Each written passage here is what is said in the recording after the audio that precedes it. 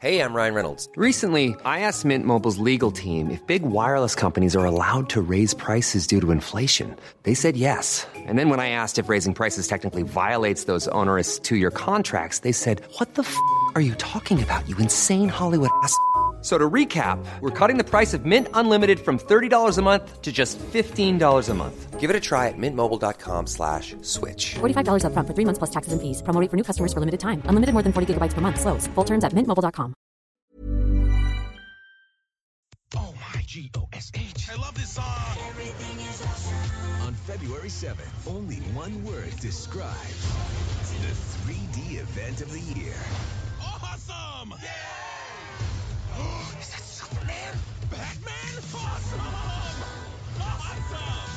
Awesome! Spaceship, awesome! Everything is awesome! This is my jam. The Lego Movie, rated PG. Everything is awesome. Welcome to the 100th Failed Critics podcast, episode 100, or at least episode 100 that you will actually hear. Yes. As we recorded last week, and James cocked it all up.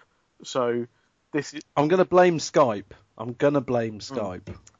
So this is podcast 101 for us, but 100 for you, and that's a fantastic milestone. And really, thanks to everyone who bothers to listen, so that we keep doing it. Because if you didn't listen, we wouldn't bother. Essentially. I think we're right in saying that. Yeah. I'd like to say that we've got integrity, and you know what? We just record them for ourselves, and if other people like them, it's a bonus. But no, please listen and tell your friends. So if you want us to stop, you've got to stop yourself. Yes. But please don't. No, don't ever do that. No, don't. We love you. Anyway, yes. So anyway, thank you for everyone who has listened to enable us to get to 100 podcasts. We never thought it was going to happen when we started, but it bloody well has. Yeah. I didn't realise we'd lose Jerry along the way, though. You know, let's just pause for a second to think of fallen comrades. So then, you gained me quite early on, so... Yes, yeah, that's swings true. and roundabouts. Yeah, that's one way of looking at it. Yeah. Yeah, okay. We love you too, Owen. We love you too. But we've got a lot to cover this week, so we can't hang around patting ourselves on the back. So we've got 6 new releases, BAFTA reaction, and Oscar predictions. What? We've got to fire straight into the quiz then. Okay. Yeah. Should we do the Cutthroat Island review first? Yes, let's do. James and Owen have both seen the Cutthroat Island now and can review this cinematic masterpiece. Shall I start? Because I have a feeling that Owen feels more strongly than I do. Yeah. So we'll start off with me first. And do you know what? I'm just going to say I didn't think it was as bad as everyone said it would be. It wasn't great by any stretch of the imagination, and half of it seemed to be in slow motion, which was an odd thing. Gina Davis giving off Arnold Schwarzenegger style one-liners, which aren't actually that funny. And do you know what? When Arnie delivers them in his, Austrian accent, they're quite funny. When Gina Davis delivers them, not so. She's not quite got the charisma of Arnie either. But all I'd say is, and I know this film apparently killed off the pirate genre for at least a decade until Pirates of the Caribbean. And I'm not sure how many other pirate films were going to be made. Was it before or after Muppet Treasure Island? Actually, I think it was after. Yeah. Because think what would have happened if it was before. No Muppet Treasure Island. Well, that's a sad state of affairs. I'll be honest. I know that would upset me. It could have killed off pirate films and Muppet films. Whoa. Let's not say something we can't take back. No difference to me. Shut it, you. We'll have a chat about that later on. Clearly, you miserable old soul. But President business over there. Yeah, exactly. But do you know what? In my opinion, I've seen 1.5 of the Pirates of the Caribbean sequels, and this is better than them. It's not as good as Pirates of the Caribbean: Curse of Black Pearl, which is a good, fun family film. This is a good... No, it's not good. No, sorry, that's wrong. This is a bad, but not terrible family film. I can't help but think there was a bit of charm to it. But Owen, I think, Hated the experience. It was like bleeding out of my eyes for 2 hours. That's what it was like. Wow. It was. That's a film as well. That's a film I'd watch. Just me bleeding out of my eyes for 2 hours. Well, yeah. Only if it's found footage, though, clearly. Yeah, just my wife in the corner of the room filming it on her phone. Uploads it Laughing. to YouTube, but never watches it. Yeah. No, I thought it was absolutely dire. Just for 2 hours, it went on and on and on, and there was no need for it to be that long for a start. It was just absolute shit, and there was just so much money pumped into it. Every scene, it looked really expensive. You know? It did. To be fair, the money was on The screen. money was on screen, and there was absolutely no story of any kind worth watching to get from But it. there was a treasure map on a scalp. It was strangely dark to start with. There was It was meant to have Oliver Reed in it, wasn't it? But he got sacked for touching up Gina Davis or something. I don't know. I can't remember now. But it must have tainted. touching up Gina Davis. Yeah, but it must have tainted the film then, because I thought to start with that it wasn't quite as kiddie as I thought it was going to be, and then it just went to utter shit. Just absolutely tragic waste of an evening. any redeeming quality? I haven't seen all the Paranormal Activity films. So. Any redeeming qualities, Owen, for it from your point of view?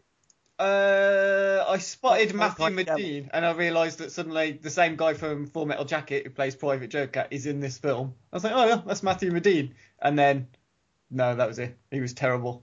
He's not got the kind of Johnny Depp playing Captain Jack Sparrow about him, has he? Which he really needed to kind of give this film anything. Well, he was meant to be quite charismatic, I think, and he's a just charisma wasn't. vacuum. Oh my GOSH. I love this song. On February 7th, only one word describes the 3D event of the year. Awesome! Is that Superman? Batman? Awesome! Awesome! Awesome! Spaceship, awesome! Everything is awesome. This is my jam. The Lego Movie, rated PG. Everything is awesome. Welcome to the 100th Failed Critics podcast, episode 100, or at least episode 100 that you will actually hear. Yes. As we recorded last week, and James cocked it all up. So this is. I'm going to blame Skype. So this is podcast 101 for us, but 100 for you, and that's a fantastic milestone. And really, thanks to everyone who bothers to listen, so that we keep doing it. Because if you didn't listen, we wouldn't bother. Essentially. I think we're right in saying that. Yeah. I'd like to say that we've got integrity, and you know what? We just record them for ourselves, and if other people like them, it's a bonus. But no, please listen and tell your friends. So if you want us to stop, you've got to stop yourself. Yes. But please don't. No, don't ever do that. No, don't. We love you. Anyway, thank you for everyone who has listened to enable us to get to 100 podcasts. We never thought it was going to happen when we started, but it bloody well has. Yeah. I didn't realise we'd lose Jerry along the way, though. You know, let's just pause for a second to think of fallen comrades. So then, you gained me quite early on, so... Yes, yeah, that's swings true. and roundabouts. Yeah. Yeah. That's one way of looking at it. Yeah. Yeah, okay. We love you too, Owen. We love you too. But we've got a lot to cover this week, so we can't hang around patting ourselves on the back.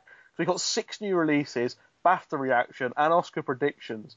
What? We've got to fire straight into the quiz then. Okay. Yeah. Should we do the Cutthroat Island review first? Let's do. James and Owen have both seen the Cutthroat Island now and can review this cinematic masterpiece. Shall I start? Because I have a feeling that Owen feels more strongly than I do. Yeah. So we'll start off with me first. And do you know what? I'm just going to say I didn't think it was as bad as everyone said it would be. It wasn't great by any stretch of the imagination, and half of it seemed to be in slow motion, which was an odd thing. Gina Davis giving off Arnold Schwarzenegger style one-liners, which aren't actually that funny. And do you know what? When Arnie delivers them in his, Austrian accent, they're quite funny. When Gina Davis delivers them, not so. She's not quite got the charisma of Arnie either. But all I'd say is, and I know this film apparently killed off the pirate genre for at least a decade until Pirates of the Caribbean. And I'm not sure how many other pirate films were going to be made. Was it before or after Muppet Treasure Island? Actually, I think it was after. Yeah. Because think what would have happened if it was before. No Muppet Treasure Island. Well, that's a sad state of affairs. I'll be honest. I know that would upset it could me. have killed off pirate. It could have killed off pirate films and Muppet films. Whoa. Let's not say something we can't take back. No difference to me. Shut it, you. We'll have a chat about that later on. Clearly, you miserable old sod. But, President business over there. Yeah, exactly. But do you know what? It's in my opinion, I've seen 1.5 of the Pirates of the Caribbean sequels, and this is better than them. It's not as good as Pirates of the Caribbean: Curse of Black Pearl, which is a good, fun family film. This is a good. No, it's not good. No, sorry, that's wrong. This is a bad, but not terrible family film. I can't help but think there was a bit of charm to it, but Owen, I think, hated the experience. It was like bleeding out of my eyes for 2 hours. That's what it was like. Wow. That's a film as well. That's a film I'd watch. Just me bleeding out of my eyes for 2 hours. Well, yeah. Only if it's found footage, though, clearly. Yeah, just my wife in the corner of the room filming it on her phone. Uploads it to YouTube, but never watches it. Yeah. No, I thought it was absolutely dire. Just for 2 hours, it went on and on and on, and there was no need for it to be that long for a start. It was just absolute shit, and there was just so much money pumped into it. Every scene, it looked really expensive. It did. To be fair, the money was on screen. The money was on screen, and there was absolutely no story of any kind worth watching to get from it. But there was a treasure map on a scalp. It was strangely dark to start with. It was meant to have Oliver Reed in it, wasn't it? But he got sacked for touching up Gina Davis or something. I don't know. I can't remember now. But it must have tainted Gina Davis. Yeah, but it must have tainted the film then, because I thought to start with that it wasn't quite as kiddie as I thought it was going to be, and then it just went to utter shit. Just absolutely tragic waste of an evening. Any redeeming qualities? Owen's seen all the Paranormal Activity films. So. Any redeeming qualities, Owen, for it from your point of view? I spotted Matthew Modine, and I realised that suddenly the same guy from Full Metal Jacket who plays Private Joker is in this film. I was like, oh yeah, that's Matthew Modine. And then, no, that was it. He was terrible. He's not got the kind of Johnny Depp playing Captain Jack Sparrow about him, has he? Which he really needed to kind of give this film anything. Well, he was meant to be quite charismatic, I think, and he's a charisma vacuum. He was. In this film, he was just dreadful. I really like him in Full Metal Jacket. It's one of my favourite Kubrick films. I think he's one of the best things about Full Metal Jacket. In this, he was just dreadful. And he was in that film I had to watch with Michael Keaton, Pacific Heights, and he was good in that as well. But there's just something about him in this, which is it's the opposite of making you want to watch it. It makes you want to just turn it off when he's on screen. There we go. And now it's time for the quiz, where we get one step closer to watching a terrible film. Last week, the podcast didn't go out, but Owen did win the quiz. Somehow, it's been decided to keep that result, so it now stands poised. Bitter. Just take my word for it. Yeah. Like Howard Webb, I've bottled it, and I'm giving it to Owen. I think you actually awarded me 3 points as well, didn't you, James? So, technically. So the quiz is poised at 1-1. It is, and Owen is desperate to take revenge. Yes. Owen is desperate to get revenge.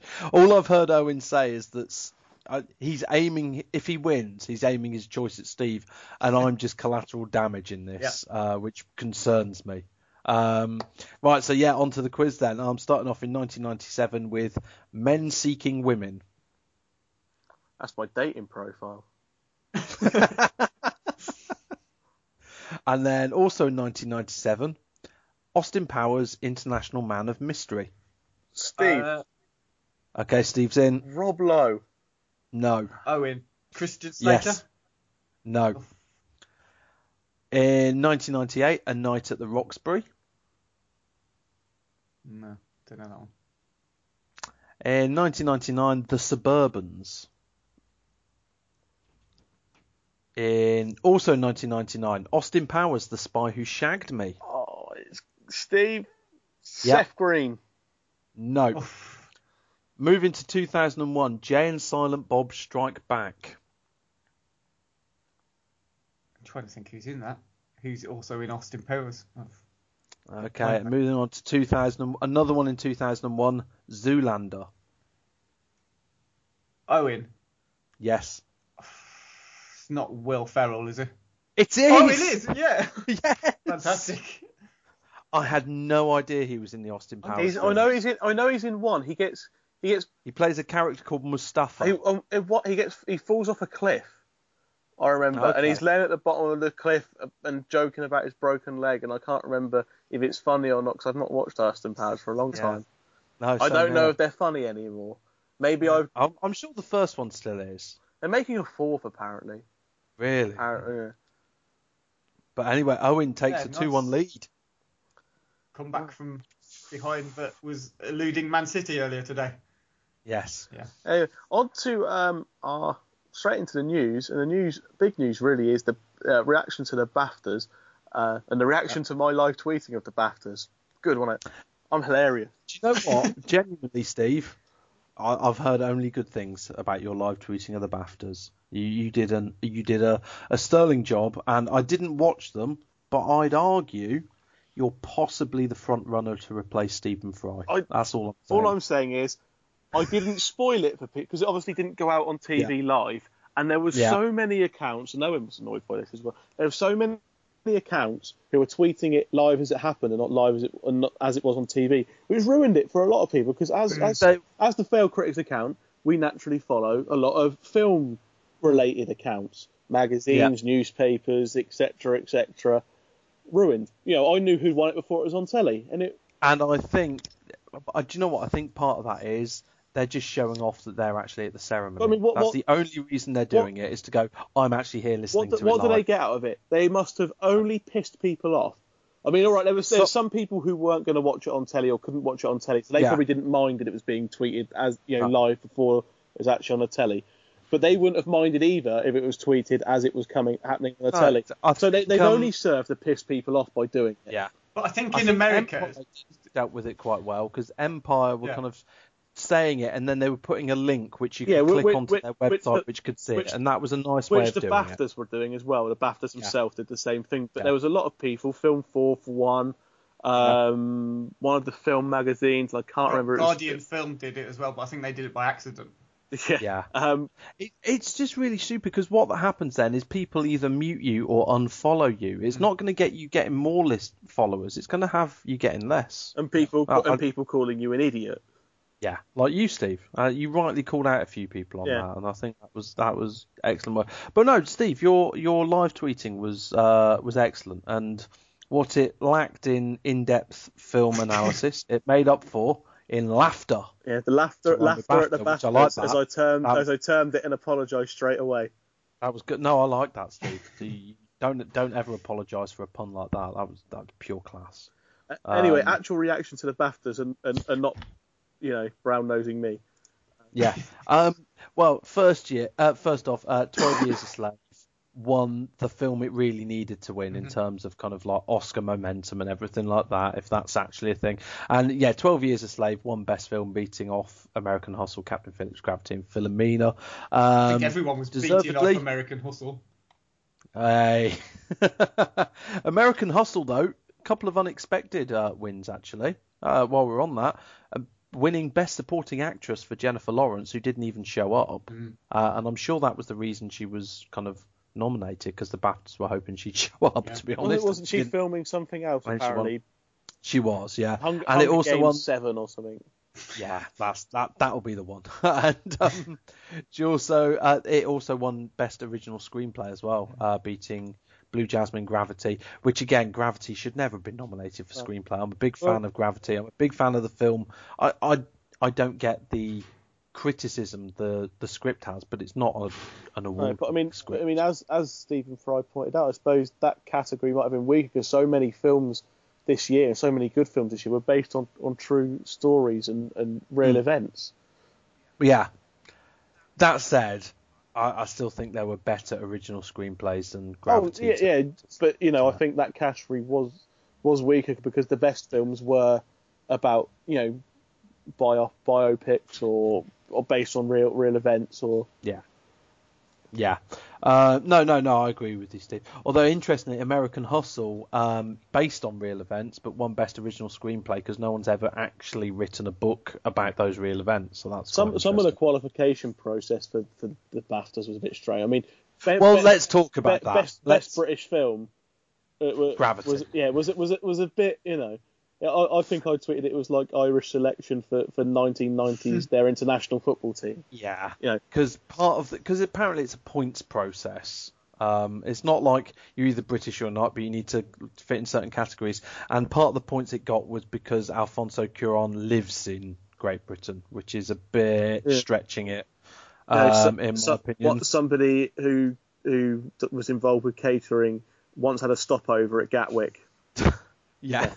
Although, what I would say, though, in its defence, is that the reason the film was so successful was because of the way it was filmed. And that was designed and executed purely in Britain. It was filmed at Shepperton, I believe, and the mechanics of it and everything was all set up in Britain using a British crew. So, I'm not entirely comfortable with it winning Outstanding British Film, considering it's basically two American stars and... Sorry, this is where I show my ignorance. Is Cuarón, is he Spanish? He's Spanish, isn't he? Yes. Yeah, Spanish director, American stars, Spanish writer as well, because obviously Cuarón and his brother wrote the film. I'm still a little bit kind of... And it doesn't take place in Britain. I'm still a little bit kind of uneasy about it, and I do think it's a shame that the BAFTAs have added a sixth film to that category purely so they can go, look at this small little indie budget film that we're at least giving a nomination to. That film this year was The Selfish Giant, which I've still not seen, but I've heard very good things about. But it does seem a little bit of a token gesture. Yeah, but Saving Mr. Banks was also in that category. And, yes, it was. If we're going to complain about Gravity being British film, which I don't. I think it's fine. I think the reason. Yeah, like I say, but I could go one way or the other on that. I'm not particularly angry about it or anything like that. Saving Mr. Banks was written by a British guy, wasn't it? It was actually written by a Brit and had Emma Thompson, but pretty much everything else about it, again, 12 Years a Slave, obviously didn't qualify for Outstanding British Film because despite its two British leads, essentially, and a British director.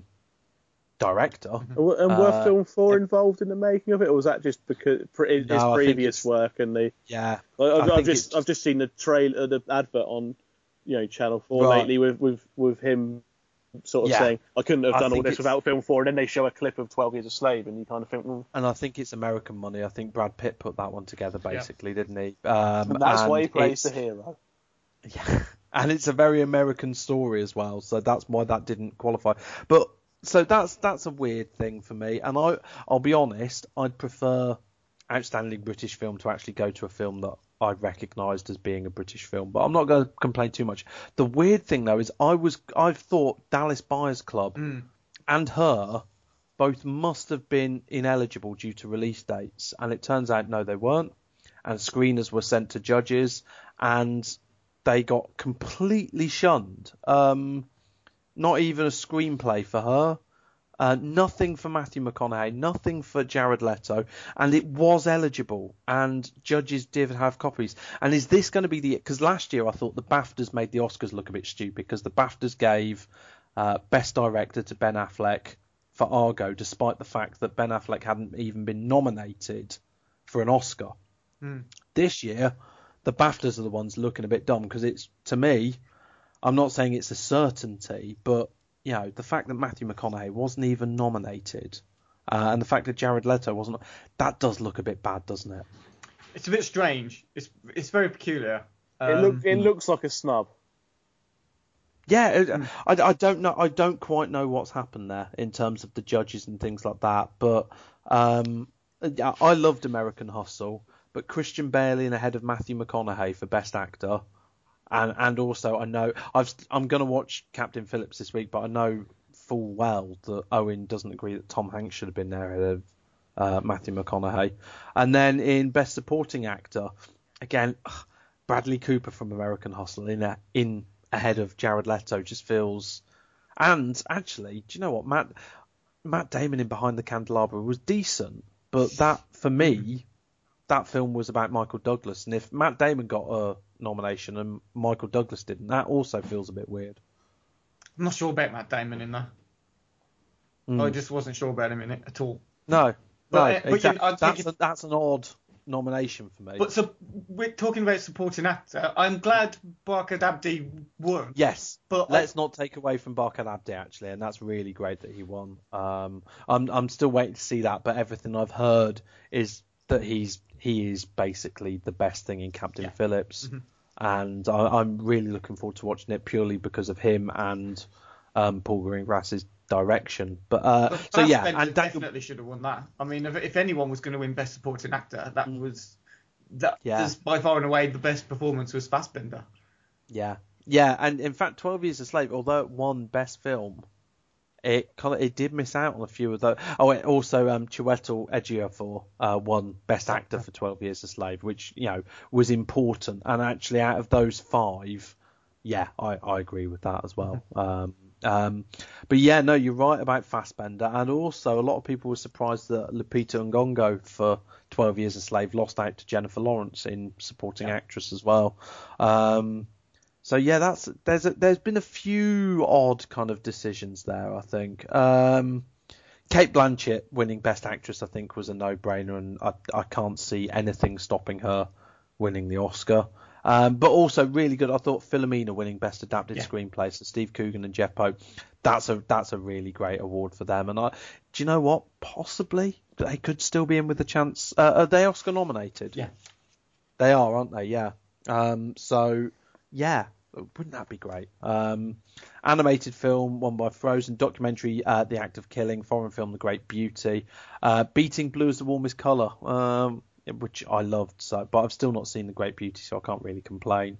I think that's about it in terms of the biggest points of the evening. Well, cinematography is the one that we've touched on previous podcasts, so I don't think we need to go into a massive conversation. But of course, Gravity winning it is still considered by some people quite controversial because of the cinematography techniques that are employed. I personally thought 12 Years a Slave, if you're going to go for any of those films, would have won that one, to be honest.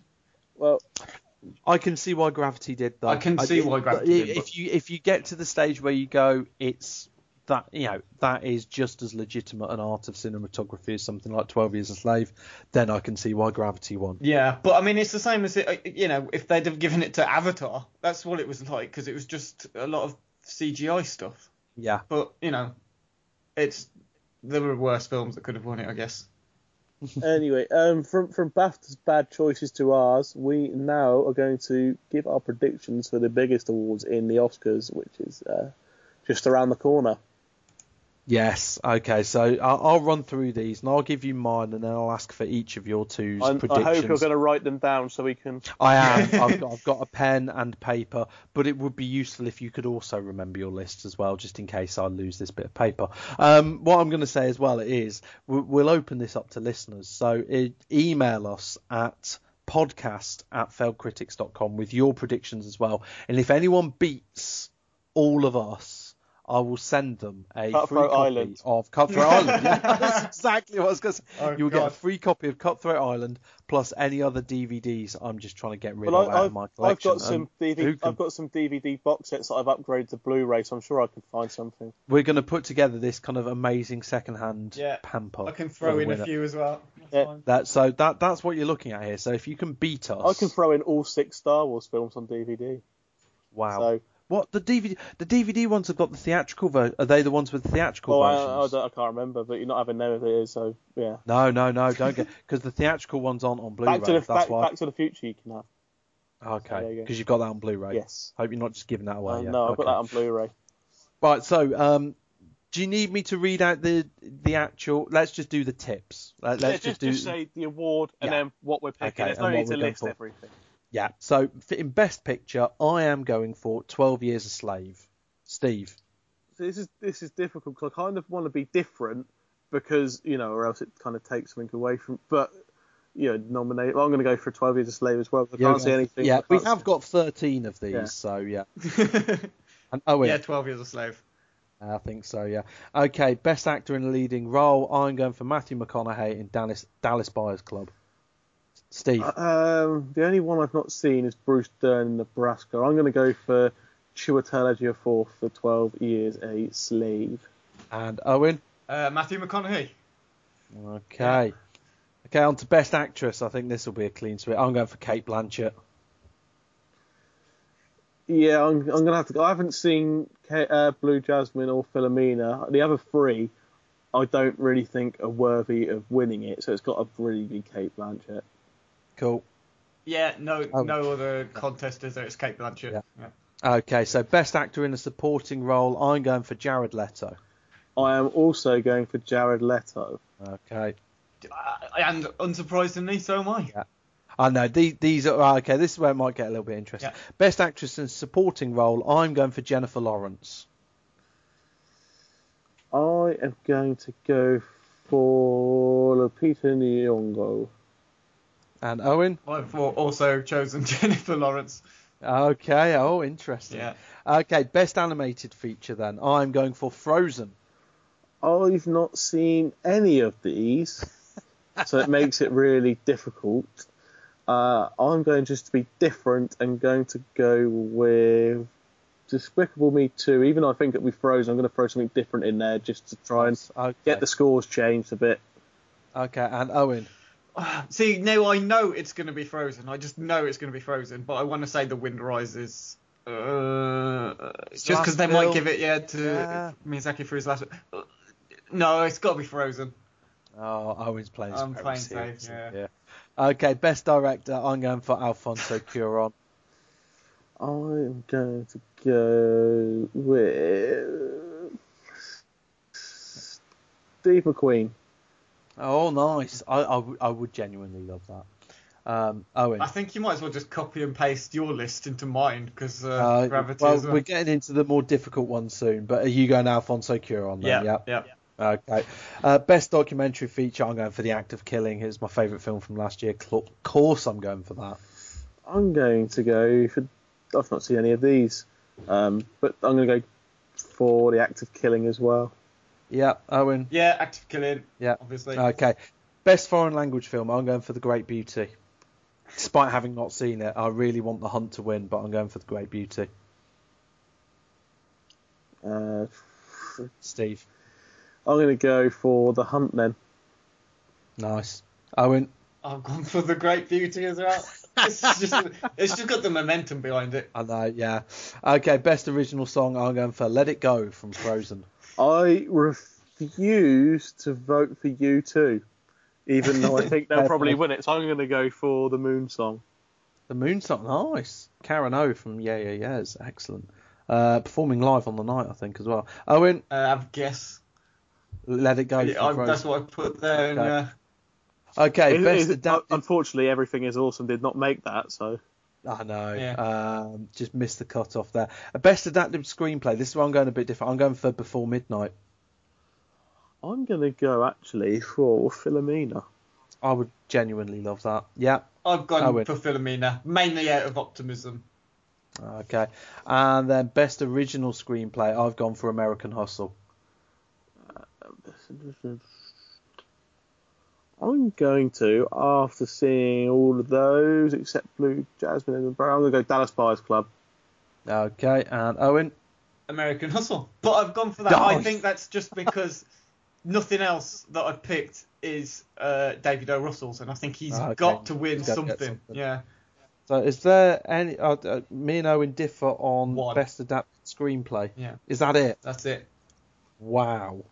We've gone very similar this year. Last We year, have I got- think you went for lots of, like... I went for lots of gut instincts Exactly. this time, and they fucked me over. I got worst score out of everyone. I've just tried to be a bit different to you guys, just to kind of, make it a bit less boring. Yeah, makes sense. I've just made it very boring. I'm not calling. Well, I I'm not calling you boring. I'm just saying if we all pick the same thing, or That's right, it kind of defeat the object of trying to beat one another. See, it could have mixed it up a little bit if we'd gone into loads of the technical ones, but I'd just didn't been even know where- picking names out. massively. I clearly would have gone for Bad Grandpa best makeup, just because Bad Grandpa being an Oscar-nominated film's hilarious. Yeah. Right, yeah. So that's it. So if you can beat those, you will win a bumper hamper of failed critics discarded goodies. And we cannot guarantee the condition of these. If they are scratched, tough shit. No, I have no idea if they'll play. Just try and if they don't, try and just pass them off at CEX and hope they don't notice. We're not going to put a return address on these, right? They're not going to come back to us. I'm going to send. Once they're gone, they're gone. You can send them to me, and then I'll send them on because I don't mind being the figurehead. That's fine. Anyway, we're going to have a first break now, and then we will be back with. We've got 6 new reviews to release, to review, new releases to something like that. Yeah. The first lot will be the Lego Movie, Cuban Fury, and Monuments Men.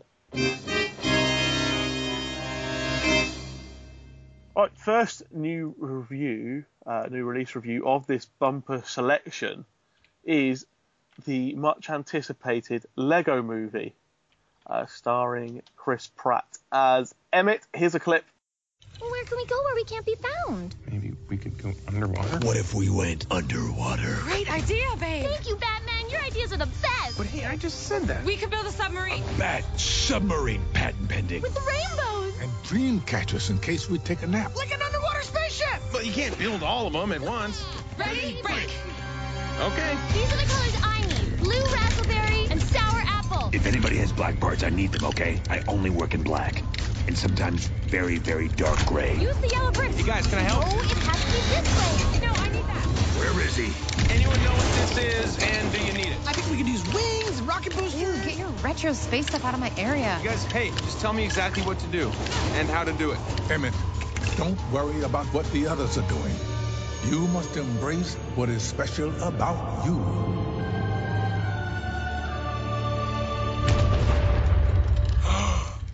And of course, there's many other people in the voice cast, including Morgan Freeman, Will Arnett, Liam Neeson, and others. I thought it was very good, a lot of fun. Probably one of the best animated films I've seen in a long time. I've not seen Frozen from this year, but one of the best animated kids films I've seen in a long time. And that reaction was shared by pretty much the whole cinema I was in, which was packed. And kids right through to adults saw it. I'd like to add, it's nothing to do with Lego Movie, but they played that Harrison Ford advert for Sky or whatever beforehand. Oh, it looks so miserable. But I was really happy that the little kid, must have been like 6 behind me, pointed out that and said, "That's Han Solo," and I thought there is some hope. Oh, there's some hope. There is a new hope. That was for me. But yeah. Anyway, no. And you were being a Phantom Menace, weren't you, Steve?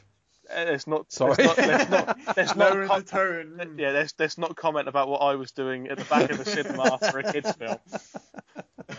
It's really dangerous ground. Yeah. How I got in. Anyway, yes, I thought it was great, and it was a reaction shared by the whole screen, from men to women to kids to parents to whatever. Yeah. Everything is awesome.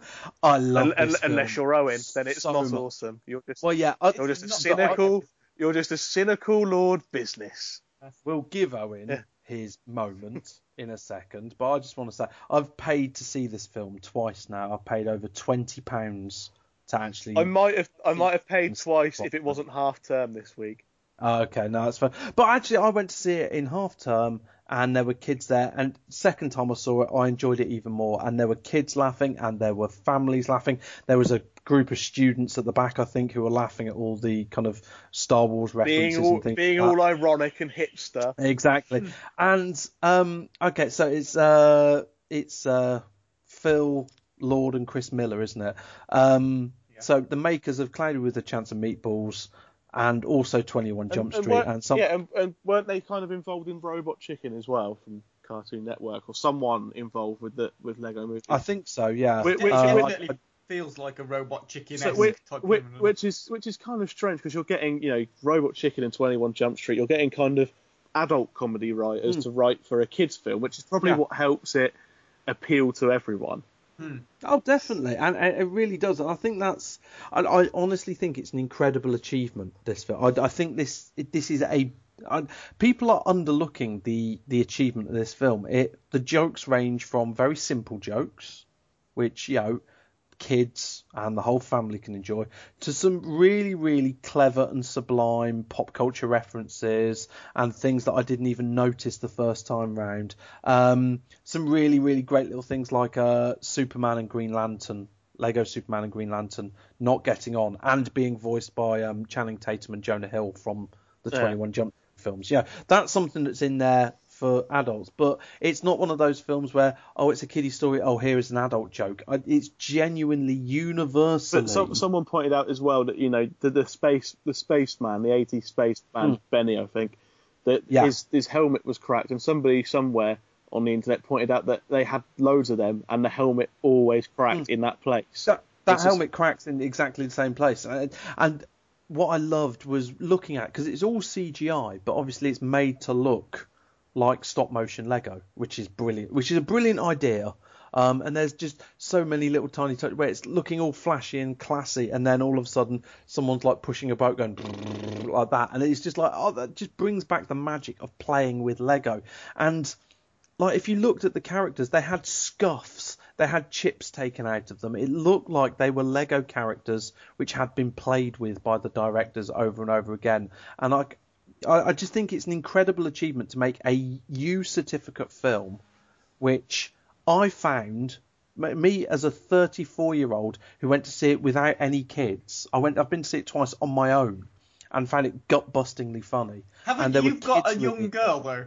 And that's really cruel. That's really mean. She's not quite ready for this at the cinema, honestly. I'd take her to see special screenings at the cinema where kids can run around and scream at the front of the screen and things like that. I wouldn't. If this comes up in one of those showings, I'll take her to see that. Otherwise, I'll wait for it to come out on Blu-ray. But and I'm not doing this to be controversial or hipsterish or anything like that. I honestly think this is the best film I've seen all year. Okay, so where do you... Hugh Owen. Hang on, I mean, if you're talking about animated kids films, especially recently since Pixar came into existence, it's up there with Toy Story. For me, it's up there with the best with the best since Toy Story came along. So that's whether it's Pixar or DreamWorks or whoever else, but since Toy Story came along and these new kind of animated films came along, it's universal as Toy Story, but it's funnier. I loved this. I mean, there were some bits that were great. I mean, Will Arnett as Batman was fantastic. Best Batman since Adam West. Liam Neeson playing the good cop and the bad cop and the cop's parents was great. Will Ferrell's got the ideal... Will Ferrell doing a brilliant job in this. Will Ferrell does a fantastic job. In both his roles. I don't really know how much you can say there without spoiling it. Don't go into too much. But, in both his roles. The third act is one of the bravest things I've seen from a mainstream film. Honestly, honestly, it is one of the bravest movies, which could have fallen apart badly. It could have made the film fall on its arse. And everyone would be like, what is going on here? But it works. Everyone's like, it really kind of it encapsulates everything, really, doesn't it? About what is going on in the film. And but do you know what? We've gone about how everything is awesome. And God, that tune is amazing. But let's let Owen. It's Lonely Island, get isn't a it? Or word in Lonely Island are involved in. It's Tegan and Sarah featuring Lonely Island, and what a tune! Everything is awesome. Can't stop singing it. But Owen, I think has been. I'm sure I heard a cough of disdain from Owen just now, so I want to hear what Owen's got to say. I coughed when you said that the final act is like the bravest thing you've seen in film for however recent. Long. Because was it really the bravest thing you've seen a film do? Really? What I'm talking, from a mainstream film, thinking of its audience, thinking of the fact that it is opening huge and wide and everywhere. Obviously, I've seen braver things like that in The Act of Killing or art house cinema and stuff like that. And you got to think this has probably got a bigger, or definitely got a bigger audience. Something like Dallas Buyers Club or 12 Years a Slave. So this isn't every person. There's certain people who won't go and see films like 12 Years a Slave. Everyone is probably up for going to see the Lego Movie. And I honestly think the third act was both unexpected, intelligent. Thinking of the audience, and I think it was very brave, and I think it worked, and obviously it brought a tear to my eye. Okay. Well, every film does that with you. I mean, that's nothing. Do you know what? I didn't cry at 12 Years a Slave, and I did cry at this, and I don't know what that says about me or you. Go on then, Owen. Go on then. Where do I fit in there? I don't know. I mean, it's made out now like I don't like the film, but I do. I do like the Lego Movie. Lord business. Don't play with it. It's not a toy. It's a model. It's just what you're like, isn't it? If you had kids, you'd be like that, wouldn't you? You're not allowed to play with it. I've built it now. Leave it there. Here's some bricks that you can make whatever you want out of, but don't touch my Millennium Falcon. No, you wouldn't do a Millennium Falcon. You don't like Star Wars. Don't touch my skyscraper. God. Yeah. All right, Steve. All right. Keep your hair on. No, I genuinely do like the Lego Movie.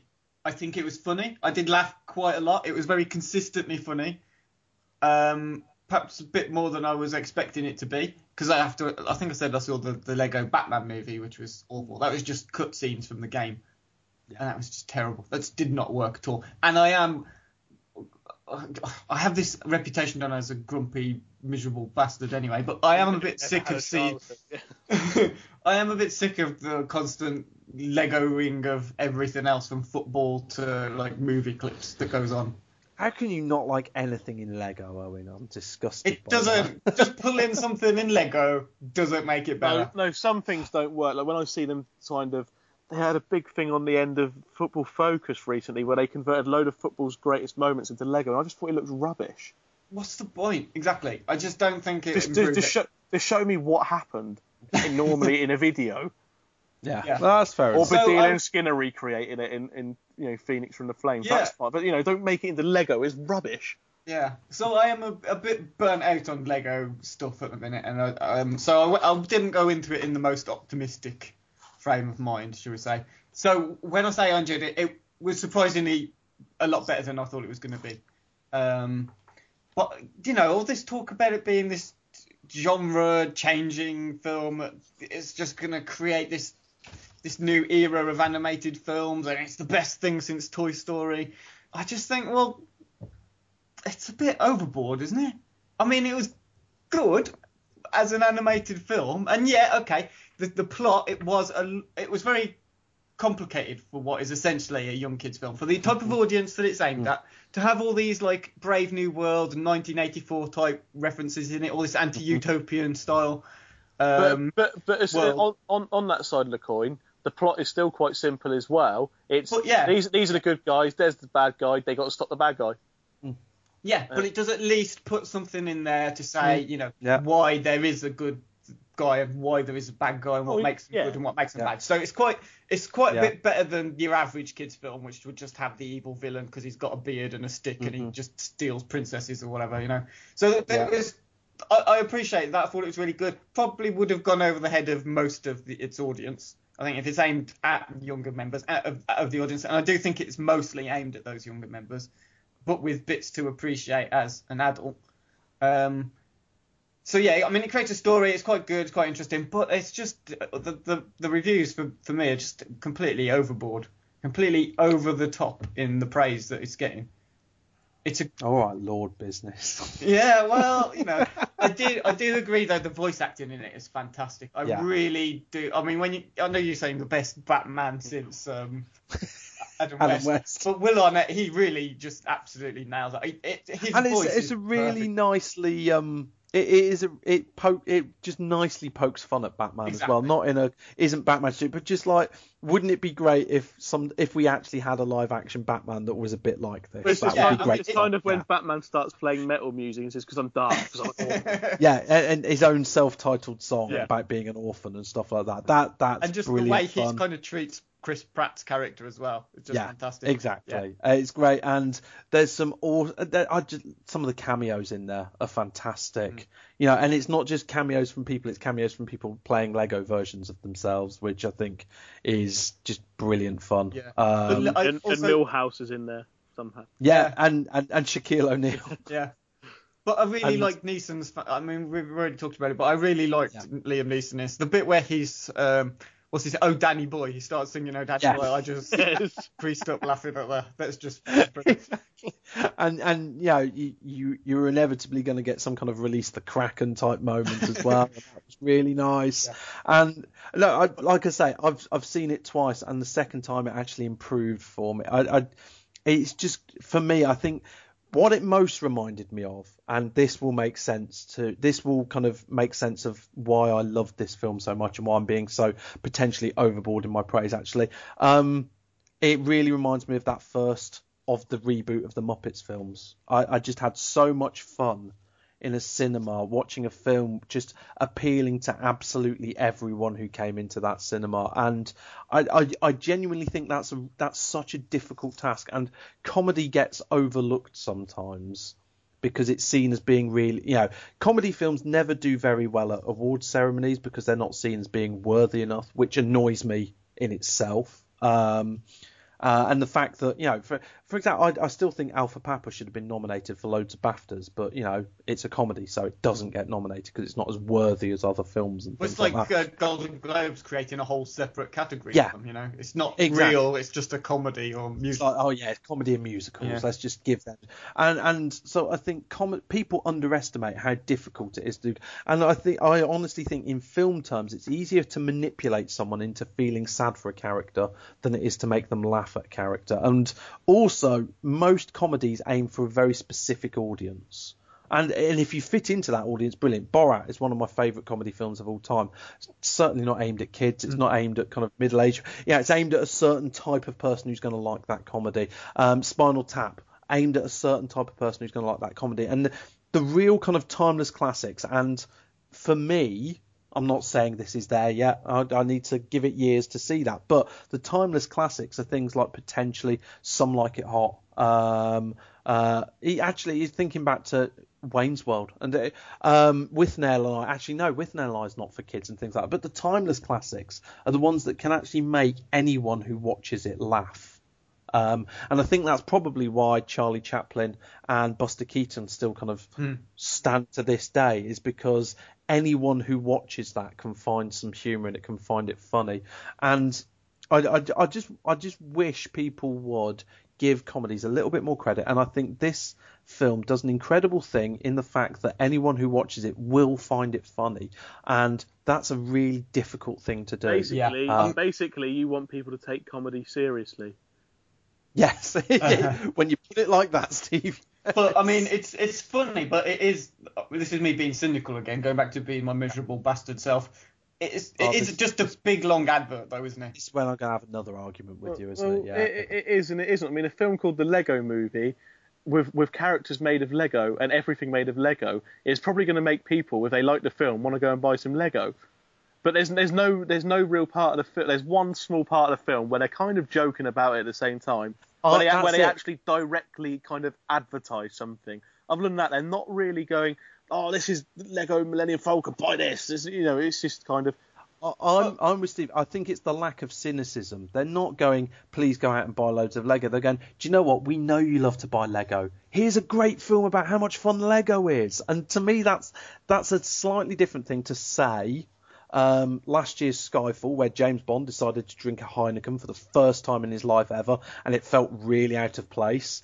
Or what the Walter Mitty film, which I really enjoyed, but the amount of plugs for Papa John's Pizza or I can't even remember that dating website, which just goes to show how useless it was to actually have product placement. Or Wayne's World, where they advertise.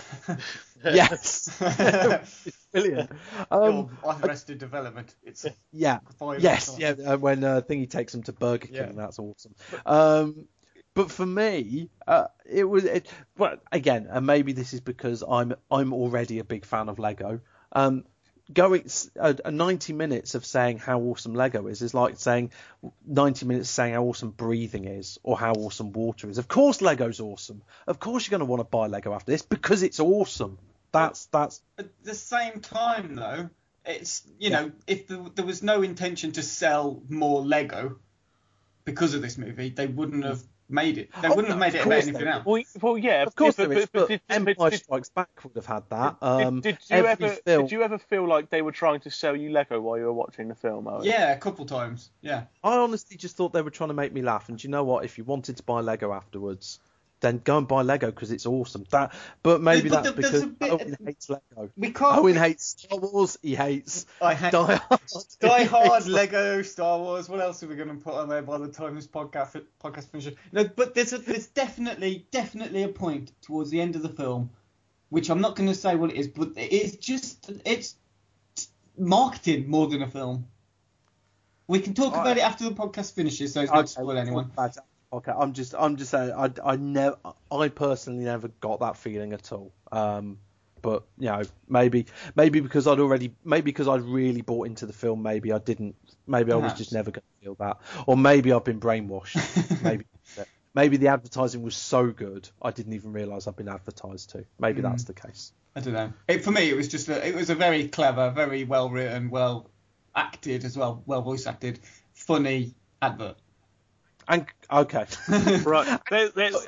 Let's just because they've got 22 Jump Street coming out later this year as well. I think they're genuinely the probably at the moment the most exciting writing partnership in Hollywood at the moment, and I can't wait to see more from them. Let's just move on before we upset Owen even more. We've got two more films to review in this part, although we'll only be brief. First, James went to see Monuments Men, starring George Clooney, Matt Damon, Bill Murray, John Goodman, and others. Yes. Okay, yeah, basically, George Clooney is based on a true story. It's kind of very, very different from the true story, though, about a unit during the Second World War whose job it is to go into the war zone and to protect all the great antiquities. Isn't it basically Hitler has obviously, while he's invading Europe, gone and robbed and pillaged all the art, all the art. From wherever he's invaded, and now it looks like he's on his last legs. He's going to destroy it all. Basically, yeah. That's the film, and that's your history lesson done. George Clooney puts together a team with differing skills, and he might be getting a feel for a certain casino film here. So here goes my awesome one-line puntastic review. Hang on. Is there a scene where he puts? Is there a scene where he puts the gang together? There is, yeah, there is, and that's why I'm going to describe this film as going through the motions 11. Boom, nailed it, because it's not a very good film. That's why it's going through the motions. Did you get it? Ocean's 11. Yeah. Going through the motions. Seriously, that took me ages. I'm getting nothing. It doesn't show. Going through the motions 11. It's leave the jokes to me. It's your favourite pun, that, isn't it? What did you have before? Pacific Ocean's 11. Yeah, Pacific. Yeah, I did basically. I had noticed that myself as well. This is better than that because it's just so laboured. But the thing is, who would have believed that a film with John Goodman, Bill Murray, and Bob Balaban wouldn't be funny? I don't think, because Clooney directed this, and I don't think the problem is the direction as such. It's decent enough direction. He's a competent director, I think. I've not seen anything particularly special from Clooney yet. I enjoyed Ides of March, but it wasn't special. I enjoyed Confessions of a Dangerous Mind, but that was mainly because Sam Rockwell was so fantastic in it. the problem with this film is the script, which is all over the place. Can't find its tone at all. It half the time it feels like it wants to be a World War II caper, like The Great Escape or The Dirty Dozen or something like that. And then the other half of the time it feels like it wants to do it, tell a very serious story about how, and it keeps really hammering home this point: is a man's life worth the price of a piece of art, kind of thing? If a man gives up his life to save a piece of art, is that a worthwhile trade, and things like that. And the problem is the film pulls out of anything too funny. It could be a heck of a lot funny. It's not very funny at all. There's a few amusing moments, but I think it's trying to pay too much reverence to the Second World War and doesn't want to offend people there. But then it doesn't do a very dark film either. It's less than 2 hours long and still feels almost an hour too long, because there are just scenes chucked in there for no reason. It's a bit of a mess of an edit. I think my last point that I'd say about it, I really can't recommend this film. It's very boring. There's no drama whatsoever. All I'll say, characters die and you kind of see it coming and you don't really care. And that shouldn't be the case with a film like this. So, look, it's based on a true story. But if you're going to Hollywoodize a true story, you either need to commit to it or not. Because the true story actually was about 400 men and women who worked in the unit and spent a lot of time doing that. And I'm sure there's some very interesting stories within those. But this seemed to kind of hint at the fact that, no, it's just these 6 guys who go around saving, 500 million quid's worth of art and stuff like that. But they don't properly go Hollywood with it. There's no amazing action sequences. There's Cate Blanchett plays a potential love interest in it, but isn't really, and ends up not going on. If you're going to properly Hollywoodize it, make up an excuse for her to go on, go out with the gang and try and rescue this art and stuff like that. If you're gonna lie, then lie well, basically. So I think my final point would be either make a really ultra-realistic Band of Brothers style film about what this was really about, or make Inglourious Bastards, which is a load of nonsense but entertaining. This falls really in between the two, and for that reason it's pointless. There we go. Film I watched was Cuban Fury, starring Nick Frost, not with Simon Pegg or Edgar Wright this time, on his own. Not on his own, of course. He's with Rashida Jones, Chris O'Dowd, and the one from Peep Show whose name I can't remember. Olivia Colman. Olivia Colman. That's the one. And Lovejoy's in it as well, isn't he? Yes, he is. and he plays he was a salsa dancing prodigy at school, got bullied out of it by big bad bullies who told him salsa dancing was rubbish. Then he gets back into it because it turns out some attractive woman at work, who's new at work, played by Rashida Jones, just likes salsa dancing, so he decides to get back into it. And it is fine as a film. It is not the best comedy you'll ever see, and it's certainly not the worst. There's plenty of bits that make you laugh, but you're not going to be sort of laughing the whole way through. The characters are nice, but they're not exactly memorable. They're likable. It's kind of who was his name? Kovan, someone from Phone Jacker. I can't remember his surname. Yeah. And from Four Lions. Yeah, he I can't remember his surname, but he pretty much steals every scene he's in, playing like an incredibly camp dancer. He's brilliant. He's probably the best character, not best character, but best performance in it. He's extremely funny, but it's kind of what you probably call an ideal date movie. Yeah. Is it Nick Frost's version of Run Fat Boy Run? I don't know. I've not seen Run Fat Boy Run, okay. So but just a kind of like pretty forgettable, but all right. Yeah, it's not rom-com. It's not bad. It's pretty inoffensive. It's pretty by the books, but there's enough laughs in it to make it worth watching. But you're not going to be. Are all the laughs about Fat Man dancing? Not really. No, it's a bit better than that, to be honest. Okay. It is better than that. I do like the cast. I'll be honest. I do like Chris O'Dowd. I do like Nick Frost. I think Nick Frost is a likable. It's strange seeing him as the leading man rather than the secondary character. Yeah.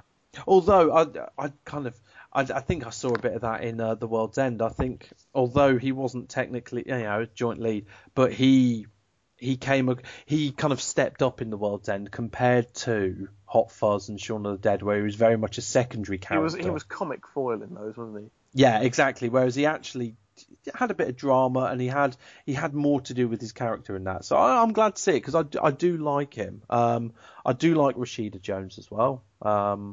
So I mean, like I say, you'll watch it again. I'll probably watch it on Netflix. Yeah, like I say, if you watch it when it comes on the telly or onto Netflix, you won't particularly spend any money on it to go and see it again. And it could, films could like that could always be funnier and maybe a bit more challenging in terms of the humour, but it's fine. It's not going to offend anyone, and it is perfectly enjoyable, but at the same time pretty forgettable.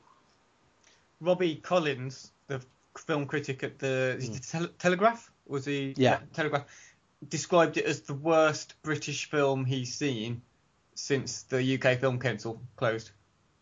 So I'm just putting that out there, whether people will agree with. Wow. Yeah, he was not a fan.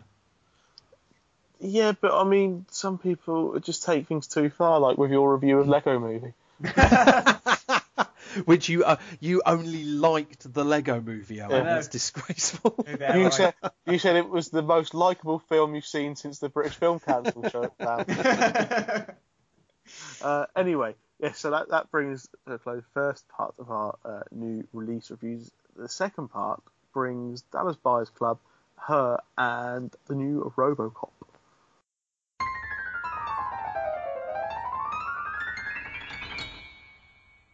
Part 2 then for new releases. RoboCop, seen by Owen, not strictly speaking a new release. It's been out for a little while, but we haven't had a chance to review it. So, Owen, here's your chance.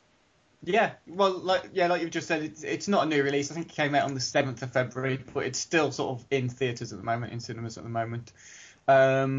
It's directed by a guy called Jose Padilla. I think it's Jose because he's Brazilian, so I think they say the J. I don't know. I think you're right. Yeah. So he he's known mainly for Elite Squad. He did the Elite Squad and Elite Squad: The Enemy Within, its sequel, which are very harsh, gritty films about the BOP in or BOPA is it the private police they've got anyway in Brazil, and that's a really I want to say satire, but it's not as subtle as satire because it is literally showing you the horrendous things that these real police get up to. So when you think it's this guy directing RoboCop, you kind of, I mean, those two films as well, by the way, absolutely, completely and utterly the absolute 18 rated films that it's possible to be. So RoboCop, you kind of expect it to be just as brutal. And then you look at the film rating, it's got the film certificate, it's a 12A, and you kind of have to think, how violent can this be? Even the original Paul Verhoeven RoboCop is an 18, and justifiably so. That is definitely an 18 as well. So you've got this ultra-violent 80s film mixed with the director known for these absolutely horrendously violent films, put into a 12A remake, and it just seems a bit strange. I don't think they've done the maths on that one, but anyway, so he basically tells a story of a cop called Alex Murphy, who's played by Joel Kinnaman, who is not really that famous, I don't think. I think he's done some TV stuff, but he's a Swedish actor. And he does. Was he in The American Killing? Possibly. I think he was. Yeah, I think he was in the first series of the US, The Killing. I don't know about the second one. I've not seen it. Right. Okay. Well, I've only seen the Danish version of that, and he's not in that one. But so he was pretty good, I guess. Better when he was playing RoboCop than when he was playing Alex Murphy, which I'm going to come on to in a minute, because have either of you seen the original? I've seen the original and I love it. Yeah, it's great. Yes, yeah. I've not seen any of the sequels though. Okay, so I've seen the original, I've seen the 2 film sequels, and I've seen the 4 made-for-TV movies that sort of follow. I bet they were good. They're mixed. They're not bad. Yeah. they're getting too distracted. The made-for-TV sorry. movies they were made after the TV series, so the TV series was a U. That was a U certificate for the TV series. Wow. Yeah, and then they made these TV movies that are supposed to make it darker again. I think they were released in 1999, 2000, something like that. So they were darker, but anyway. So this is you kind of a step backwards from that, if you like, because they tried to make it darker and then they've rebooted the series and it's not quite as dark. Although, when I say it's not as dark, what I mean is it's not ultra violent. Okay? Right. So there's no blood splatter really. People get shot, but instead of shot with bullets, they're shot with like a stun gun. It's like a taser that RoboCop has. He does have machine guns, but he only shoots other machines with the machine guns. So it loses that aspect to it. But there are some scenes in this which really are quite traumatizing. There's the whole story of RoboCop is he's a good cop. He's killed by some bad guys because they don't like him. Pretty much, he investigates the wrong people and they get revenge on him. They blow him up, and he's pieced back together as part of a new initiative, which is set up to try and create a sort of like the main topic, I suppose, in the news is about drones and about how you can't have robots policing people. How can you have law enforced by things that aren't humans? So it kind of plays on that in that the central premise is in I forget where it is. I think it's like Afghanistan, they say, or Iraq or something like that. They've got these robot policemen and they're working for the military and they're keeping order in the streets. But there's a bill or declaration or something that means that they can't have these in America. So the premise is, how do they convince Americans to accept robot police? And the way they try to do that is by saying, well, we'll put a person in the machine. So the original film is all about a machine that has human parts in it. This is about a person who's put in a machine. Right. So it's trying to keep a similar sort of theme going. And the way that he's referred to, Alex Murphy, as RoboCop, the way he's referred to is always as a machine with a human components, if you like, some bionic parts. But actually, that's never convincing in this film. You always know that it's a person in a machine, which kind of, I don't know, some people might like that. I didn't think it was particularly clever. But it's just a different way of looking at it. It's kind of hard not to compare it to the original. But if you do try and see it as something other than a remake of that RoboCop, if you see it as a new story about the time that it's set in now, because one of the things the original was great at was being a very self-aware satire. It knew exactly what decade it was made in and what was going on in the 80s, and it just absolutely ripped it to pieces. This is trying to do a similar sort of thing in a much more serious way. Not that the original RoboCop's not serious, but it does it in a very straightforward, humorless manner. Loses some of the cheese from, which isn't really appropriate in a film like this for what it's doing about modern times, which is fine. I think that works for it. But it could have been better. It was a good sci-fi action film. Perhaps not as good as it could have been, with some very good performances. Yeah, well, I'll just quickly mention the performances. I realise I'm waffling a little bit now, but Gary Oldman is fantastic. He plays the doctor who puts RoboCop together. Absolutely steals the show. Every scene he's in, brilliant. Doesn't surprise me, really. Yeah, it's just he's brilliant in it. And Michael Keaton. That's good, because I was a bit concerned about him in the new Planet of the Apes film. Is it Dawn of the Planet of the Apes? Because he's basically going to be one of the leads in that, isn't he? And I was a bit, is he just taking an easy role here? But if he's stealing the show in this, which by all accounts isn't a great film, then that gives me a lot of hope for him in Dawn of the Planet of the Apes. Right. I mean, Michael Keaton's good as well in this, by the way, but he just has a very... Nice to see him back. Yeah. Nice to see Michael Keaton back. It is. But he has a very weak character to work with. In fact, that's the main problem with this film, is that there's no proper villain to it. There's no real... The guy who blows him up is just like a peripheral character. You get no information on him other than, he's a bad guy, so expect him to be a bad guy. We were talking about in the Lego movie and stuff, and the characters were all quite well written. In this, it's not. It's just a bad guy because he's supposed to be a bad guy.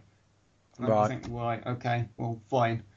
Whereas the villain, well, the guy who kills Murphy in the original RoboCop is he's the horrible creation. He's a proper kind of villain you can get behind hating, but also is entertaining on screen as well, which is a nice balance. Has RoboCop got a female kind of side partner in this? Nope. Or nope. Oh, it's played by Omar from The Wire. What's his name? Michael Williams, I think. Yeah. There's his wife is in it though, a bit more than I think the original. Right. Okay. In the original, because in the original, I'm pretty sure they don't realise it's Murphy. Whereas in this, it's Murphy. It's advertised as Murphy, and this is Murphy being turned into a cop, and isn't he a hero?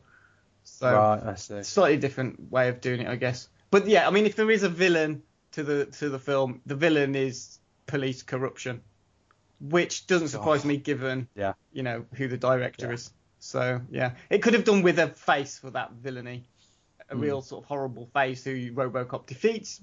But maybe I'm just being picky. But yeah, decent sci-fi action film overall, but not going to wear you. Okay, next up is Her, starring Joaquin Phoenix and Scarlett Johansson. Here's a clip. What about you, Theodore? What do you love most about Samantha? Oh, God. She's so many things. I guess that's what I love most about her, she isn't just one thing. She's so much larger than that. Oh, thanks, Theodore. See, Samantha, he is so much more evolved than I am. You know what's interesting? I used to be so worried about not having a body, but now I truly love it. I'm growing in a way that I couldn't if I had a physical form. I mean, I'm not limited. I can be anywhere and everywhere simultaneously. I'm not tethered to time and space in a way that I would be if I was stuck in a body that's inevitably going to die. Yikes. No. No. I didn't mean it like that. I just meant that it was a different experience. No, Samantha, we know exactly what you mean. We're all dumb humans. No. No. Sorry. Is it Joaquin? I always think I just do it like the Spanish footballer. I call it Joaquin Phoenix. I just do it like the Spanish footballer, and I think that works. But yes, he plays a divorced man who is a bit lonely and withdrawn, I suppose, but still likeable, and gets a new operating system. It's set in the near future, I think, and technology has evolved as such, whereas your operating system for your computer, tablet, smartphone, whatever, can be tailored around your personality, and that is voiced by Scarlett Johansson. James, what did you think of this? Yeah, I was excited by this film because I love films set in the not too distant future. That's my favourite kind of science fiction. That kind of recognisable, where it feels like our world, but there's a few key differences. So I was very excited about it, and also just because I like Spike Jonze did Being John Malkovich, which I love, and Adaptation, which I saw recently and adored. But I wasn't so keen on Where the Wild Things Are. That was rubbish. I'll just jump straight in there. That was a really crap film. Fair. Yeah, no, I was being a bit generous there by saying not so keen. It was terrible. And this, those first two films were based on a Charlie Kaufman script. This is the first film that Spike Jonze has written and directed himself. And I would say there's a lot of great elements to this film, but it just doesn't come together for me, and I wasn't a huge fan of it, I'll be honest. I thought it was really good, very interesting. Excellent central performances, especially can't disagree with that. as you don't actually see one of them ever. Yeah, and also Scarlett Johansson came in and re-recorded that all out in post-production because she wasn't there on set. I mean, people do voice acting all the time now, which is essentially what Scarlett Johansson was doing, even though it was excellent and amazing, and it wasn't obviously an animated film like most voice acting is.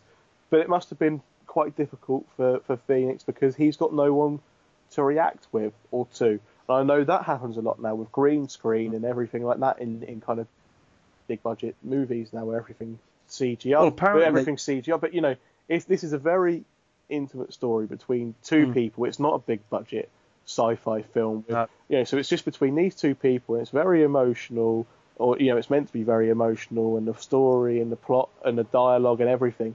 And he's got no one to react with or off of. And he's in every scene as well. Yeah. He's in every scene of the film, which is difficult. Yeah. And no, I think he's brilliant. In a way, completely different film, but in a way it reminded me of The Master, actually, which starred Joaquin Phoenix in a brilliant role. Also Amy Adams as well. So again, this is why I think that's why it reminded me. But ultimately, I just got a bit bored by that film, and I'll be honest, I got a little bit bored by this film at times. I don't think I was ever really bored by it. I think it kept it interesting enough because it is essentially a relationship between two people and how it progresses. But obviously the twist is one of them is she's artificial intelligence. Is a computer who becomes sentient and destroys everything. No, she doesn't destroy everything, of course. No. It's not Terminator 2. It's not Skynet. But no, what I think not yet. That's a sequel.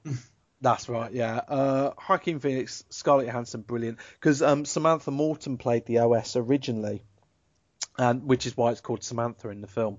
And she was apparently on set a lot with Joaquin Phoenix.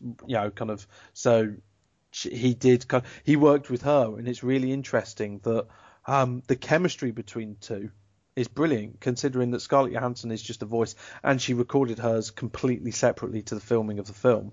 That works really, really well. I'd also say that the concept itself is really very well realised, and I loved the production design. I love the world that Spike Jonze created there. I think that worked really, really well.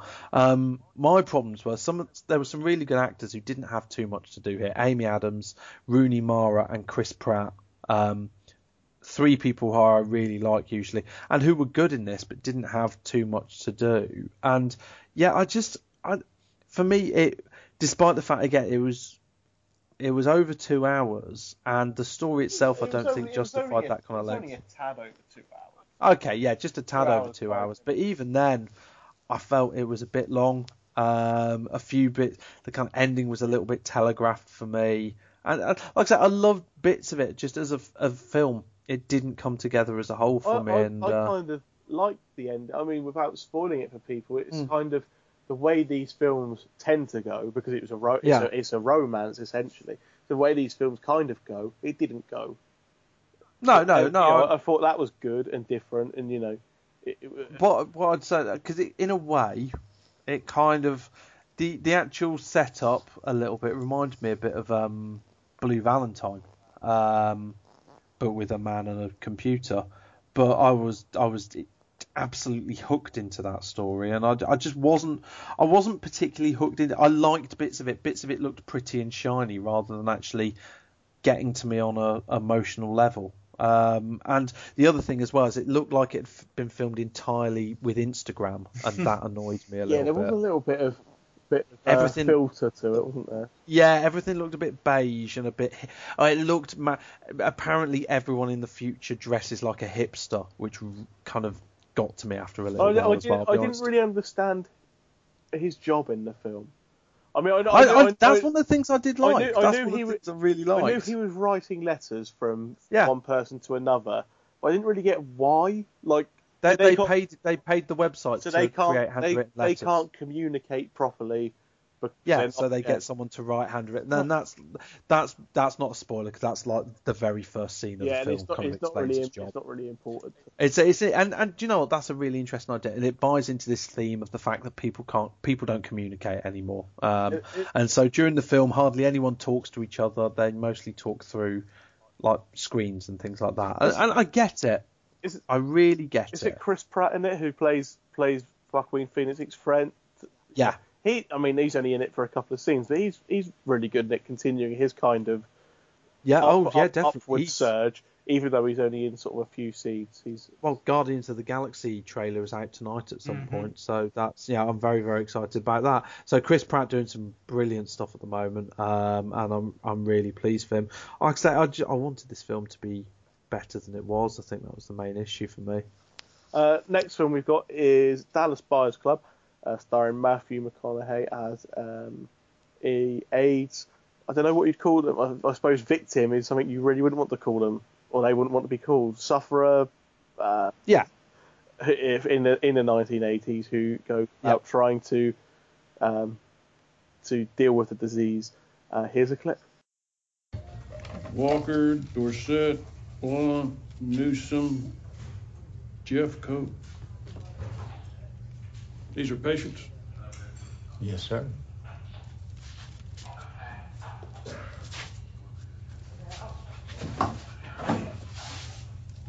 They're also the names of players on the Dallas Cowboys. No. That's a hell of a coincidence, isn't it? Isn't this a little ridiculous? Well, you said it. Can you prove these are patients? Can you prove they're not? The film also stars Jared Leto as Rayon, a transsexual or transvestite, whichever they might be. I don't know the difference. But anyway, that's just my own, old metrosexual Steve. That's just my own ignorance to the subject. Yeah. But and Jennifer Garner as well. Jennifer Garner. And again, like we mentioned with her, the central performances in this film are fantastic. The reconnaissance continues. Mm-hmm. Yeah, I think he's well, as me and Owen have predicted, identically, we think both McConaughey and Leto are going to pick up the actor and supporting actor awards at the Oscars.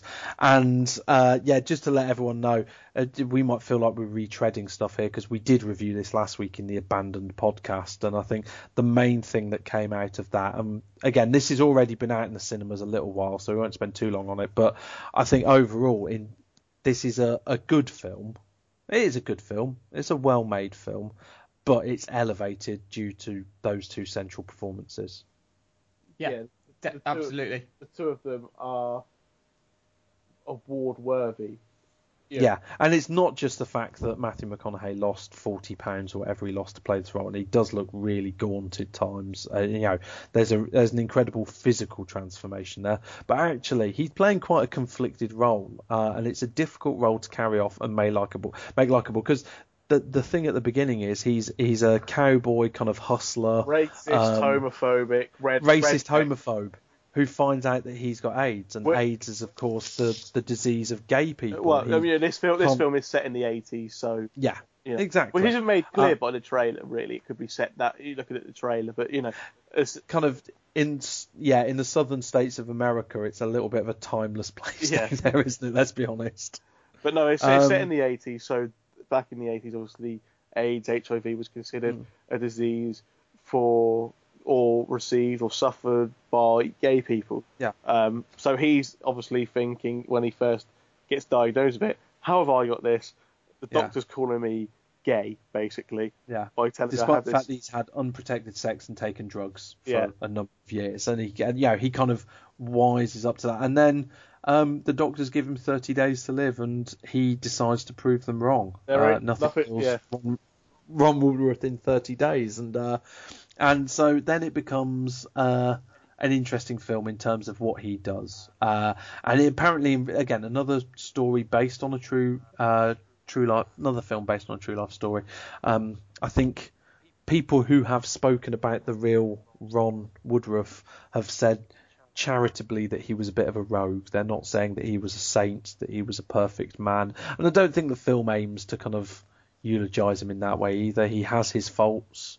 But at the same time, what you can't take away is that he made a huge difference to hundreds of people's lives, and I think that's what the film tries to explore. And I think, for me, the first half of the film is where the film's at its best, where you're exploring the character of Ron, who he is, why he's doing what he's doing, how he's going to deal with this and this inner conflict. The second half of the film becomes a little bit... it just becomes a little bit procedural for me, and episodic, and goes from one plot point to another without fully explaining, for me, what's going on. Yeah, I would agree with that. I think, as you say, the second half of the film, it loses a bit of impact, and the story it kind of forgets what it's trying to do. So in some ways, it kind of slows down and in parts becomes less about McConaughey and Leto's characters are more about kind of the fight against, not the fight against AIDS, but the kind of battle against legalizing or allowing certain medication and all that kind of stuff. It kind of becomes more about that towards the end. But then there's no depth to that part of the film, though. No, but it seems to concentrate more on that rather than on McConaughey and Leto's characters, which is what the film is or should be mainly about. That's what it is at its best. And there's a bit of a caper-esque element to it, and that's quite fun actually for a bit. I've got no problem with McConaughey going out drug smuggling and trying on different disguises and stuff like that. I've got not a huge problem with that. It's just I think the problem is it's based on a true life story, and there's only so many liberties you can take with that story. And actually, I think for me the main issue with the film, like I say, it's a good film and I enjoyed it, but the main issue with the narrative is the real life narrative isn't very cinematic. It's not a traditional 3-act story. There's not a massive denouement at the end. It kind of, you get there and you go, well, that's the end, and that's an interesting story. And parts of it would have would have been better as a documentary rather than as a dramatic story. I think if it had just focused on Ron himself and the people around him, I think it would have just been a tighter film. Yeah, would have been very difficult to make it as a documentary. Yeah, it also would have been really difficult to make. Yeah, exactly. And I'm not saying that would have necessarily been better. I just think, this film as it is has some flaws, but it's definitely worth watching for the performances. Definitely. Okay, well, I think that ends all of our new release reviews. I don't think I'm going to hear that many in one podcast from us for a long time. Goodness no. So we haven't got long left, so we'll have one more quick break, and we'll be back with some recommendations for the week or so ahead. We'll be answering some of your questions on our 100th podcast, and we have also got a little look ahead to what's happening with James at the Glasgow Film Festival.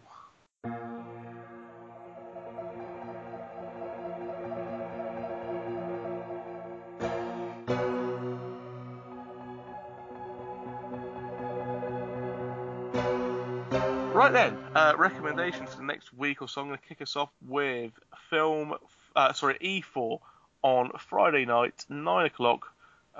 The Sean William Scott and Paul Rudd comedy Role Models. Oh, I like that. Yeah, nice choice. Owen? I'm going to go for a film I can't pronounce, but it's also on Friday night at 11:05 on BBC Two. Synecdoche, New York.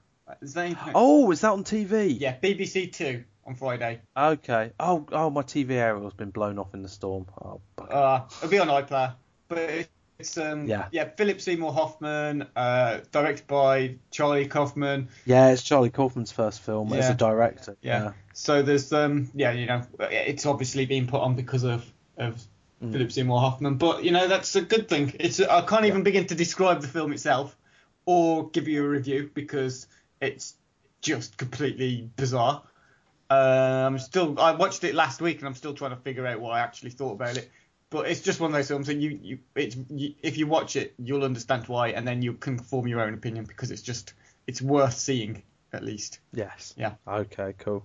My recommendation this week is on Netflix UK, and I watched the first half of it yesterday, and then I started falling asleep because I'm old. Old and gout-ridden. But it's called The Square. And it's a Netflix original. It's the first Netflix original documentary to get an Oscar nomination. It's been Oscar nominated for Best Documentary at this year's Oscars. And it's also the first Oscar nominated film that was made partly using crowdsourcing from Kickstarter as well. And it's a documentary about the Arab Spring, particularly in Egypt, and it's about Tahrir Square. And it's made by Egyptian filmmakers, starring Egyptian people, filmed at the time of the Arab Spring, and it's a really, really interesting insight into what happened there. Because I'll be honest, I watched the news and I still don't quite know what was happening and who was who and what was what. So I recommended a kind of current affairs-ish documentary last week, and I'm doing the same again, I'm afraid. So that's The Square on Netflix UK, and I think probably on pretty much every region of Netflix, because it is a Netflix original. You've just reminded me as well. I know it's a bit cheeky because we normally don't pick anything off Sky. We just go for Freeview. But on Sky Atlantic on Saturday, 10:20 is The Act of Killing. Again? Yes. They showed it. Okay. It was on last week. Yeah. I think they had it on there a few months ago anyway. Yeah. But it's repeated on Saturday. So my film of the year last year. Yeah. And just another Oscar-nominated documentary. Yeah. We both picked it. Did you pick it as well, Steve? Best documentary, going to win at the Oscars? I think he did. Yeah. It's going to win, isn't it? I think so. Okay. So some questions then from our listeners. Yes. Okay. So Paul Fisher at Stakeheed, he asked us who would play us in the film of our life, which is a nice callback to our very first episode, which I think was how I got us to introduce ourselves in that first episode. So who would play you in the film of your life? Well, I would have, done everything within my power to get Jean-Claude Van Damme to play me. I don't think that's going to happen, and probably not appropriate. I asked my wife this question. I said, if someone was going to play me in a film, who do you think would play me? And she sort of shrugged and said, Michael Cera.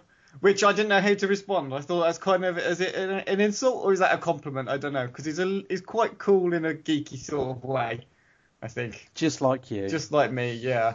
Don't know about that. But yeah, so I guess that's kind of my default answer. Who's playing you, James? I remember my first answer was Ron Howard's brother, who's in all of Ron Howard's films, because Hey, it's Paige DeSorbo from Giggly Squad. High quality fashion without the price tag. Say hello to Quince. I'm snagging high-end essentials like cozy cashmere sweaters, sleek leather jackets, fine jewelry, and so much more. With Quince being 50 to 80% less than similar brands. And they partner with factories that prioritize safe, ethical, and responsible manufacturing. I love that. Luxury quality within reach. Go to quince.com/style to get free shipping and 365-day returns on your next order. Quince.com/style. Because I'm such a hipster. Was he in Rush? Yes, he was. Yeah, he's in every single one of Ron Howard's films. I remember. A tiny bit in the background. But actually, no, my answer is going to be Matthew McConaughey, because not only have I come completely about turn on that man during the course of this podcast, but I think I'd look awesome in a cowboy hat. So, and wouldn't you just love me? Wouldn't you just love a Texas drawl on this podcast as well? I'm not even going to try and attempt it. So yeah, that's the one I'm going for, Matthew McConaughey. And I'm so damn good looking as well, obviously. I'm going to go with Danny Dyer because I'm proper naughty. You are? Yes. No, seriously, it's either going to be Nick Frost or resurrect John Candy. Just zombie John Candy. Yeah, fine. CGI'd, yeah. Yeah. Then we also let's have a quick look. Had Los Bandidos, who asked who is the best looking, and I think we all agree we don't need to answer that because we all know the answer to that one. Yeah, I'm just going to say for any females listening, I'm the only single one on this podcast. Whatever. Instinct for a reason. Yeah. Can't tie me down. But he also said his real one was Desert Island, one and only film. So not your favourite film or best film, but the one you could never get bored of. Steve? Mine is, because I can't pick a trilogy because of these rules we've made up, or a series or whatever, so I'm going for just Die Hard. Die Hard 1 on its own. Okay. Nice. Owen? Similar sort of theme. I'm going for an action film. John McTiernan. I've gone for Predator. Because it's just a film you could just watch over and over again. Well, hang on. Yeah, should I not pick Castaway as kind of a manual on how to get off this island? Might get a bit too meta and send you mental. Yeah, maybe. Could go one of either way, Steve. It's totally up to you. I'm really struggling here. I'm probably... It's Amelie or Spinal Tap, and I'm going to go Spinal Tap just because I'd have some music then as well, which is good. So, no one's put a restriction on the music you can take. You can take as much as you want. Oh, Jesus! Now you tell me. I'm loaded up with a massive iPod. But And you can only finally, take a Sony Walkman. Dave McFarland, from the Glasgow Film Festival podcast last year, asked, why do I cheat at Trivial Pursuit? And I'll just give you the answer now. It's because he is a bastard at magnetic fishing. So that's why I cheat at Trivial Pursuit. I'm just saying now, if you had to cheat at Trivial Pursuit to beat him, then... I really didn't know. I got answers. In Dave's mind, knowing the answers is cheating. In Dave's mind, knowing anything. In Dave's mind, breathing through your nose is cheating. Yeah, and he'll be on next. That leads us quite nicely into next week. Yes, next week. What's happening? Because it's all down to you. So.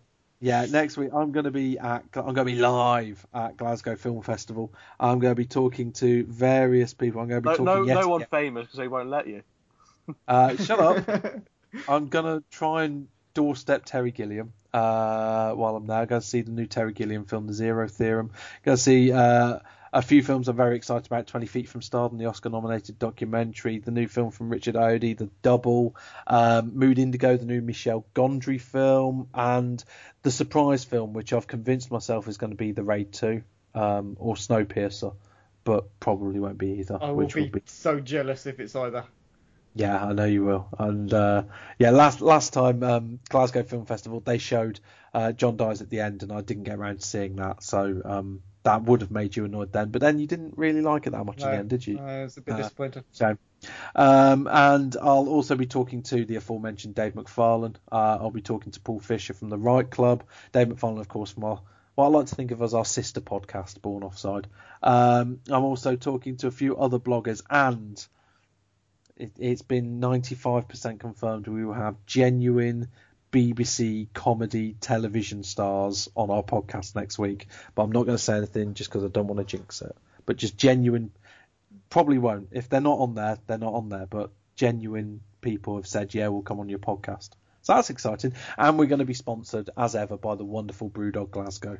And no one knows where me and Owen fit into all this. Yeah, I might give you two a ring and say hello. I'm up in Glasgow getting drunk on the company dollar. And ask you what you think of that. That's what I might do. Yeah, no, Owen and Steve may well pop up on this podcast. I have no idea, because clearly we never plan these things. And yeah, so enjoy that. Also, while we're here, I just want to plug the fact that I'm involved with other podcasts as well, just because I might as well. I just filmed another podcast tonight, and if you go to diamondandhuman.com, you'll see that there is a music and an unrelated film podcast about to launch there as well. So please check that out. Is that cheeky? It's your podcast. You can do what you want. I'm the only one not plugging any other podcasts at the minute. James started this thing. He can plug what he wants on it. It's not what me and Owen say don't matter. We've learned that a long time ago.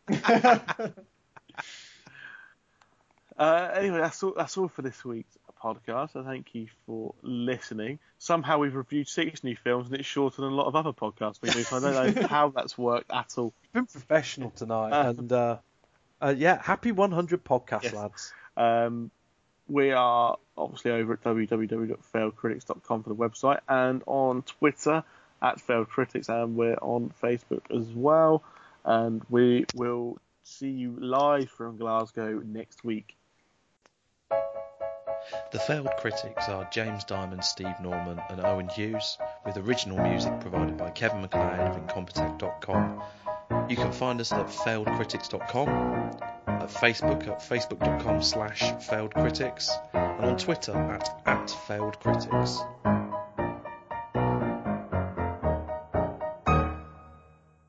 Okay, moving on to 2000, another one in 2001, Zoolander. Owen. Yes. It's not Will Ferrell, is it? It is. Oh, it is. Yeah. Yes. Fantastic. I had no idea he was in the Austin Powers. I know he's in one. He plays a character called Mustafa. He falls off a cliff. I remember, and he's laying at the bottom of the cliff and joking about his broken leg, and I can't remember if it's funny or not because I've not watched Austin Powers for a long time. No, I don't know if they're funny anymore. Maybe I'm sure the first one still is. They're making a 4th apparently. Really? Apparently, yeah. But anyway, Owen takes a nice. 2-1 lead. Come back from behind that was eluding Man City earlier today. Yes. Yeah. On to our straight into the news, and big news really is the reaction to the BAFTAs and the reaction to my live tweeting of the BAFTAs. Good, wasn't it? I'm hilarious. Do you know what? Genuinely, Steve, I've heard only good things about your live tweeting of the BAFTAs. You did a sterling job, and I didn't watch them, but I'd argue you're possibly the front runner to replace Stephen Fry. That's all I'm saying. All I'm saying is I didn't spoil it for people because it obviously didn't go out on TV live, and there was so many accounts, and Owen was annoyed by this as well. There were so many accounts who were tweeting it live as it happened and not live as it was on TV, which ruined it for a lot of people because as the Failed Critics account, we naturally follow a lot of film-related accounts, magazines, newspapers, etc. Ruined. You know, I knew who'd won it before it was on telly, and I think, do you know what? I think part of that is they're just showing off that they're actually at the ceremony. I mean, that's the only reason they're doing it is to go, I'm actually here listening to it. What do they get out of it? They must have only pissed people off. I mean, all right, there was some people who weren't going to watch it on telly or couldn't watch it on telly, so they probably didn't mind that it was being tweeted as live before it was actually on the telly. But they wouldn't have minded either if it was tweeted as it was happening on the telly. So they've only served to piss people off by doing it. Yeah. But I think in America... Empire dealt with it quite well, because Empire were kind of saying it, and then they were putting a link which you could click onto their website, which could see it, and that was a nice way of doing it. Which the BAFTAs were doing as well. The BAFTAs themselves did the same thing. But there was a lot of people, Film 4 for one, one of the film magazines, I can't remember. Guardian Film did it as well, but I think they did it by accident. Yeah. It's just really stupid because what happens then is people either mute you or unfollow you. It's not going to get you getting more list followers. It's going to have you getting less. And people calling you an idiot. Yeah, like you, Steve. You rightly called out a few people on that, and I think that was excellent work. But no, Steve, your live tweeting was excellent, and what it lacked in in-depth film analysis, it made up for in laughter. Yeah, the laughter at the BAFTAs, as I termed it, and apologised straight away.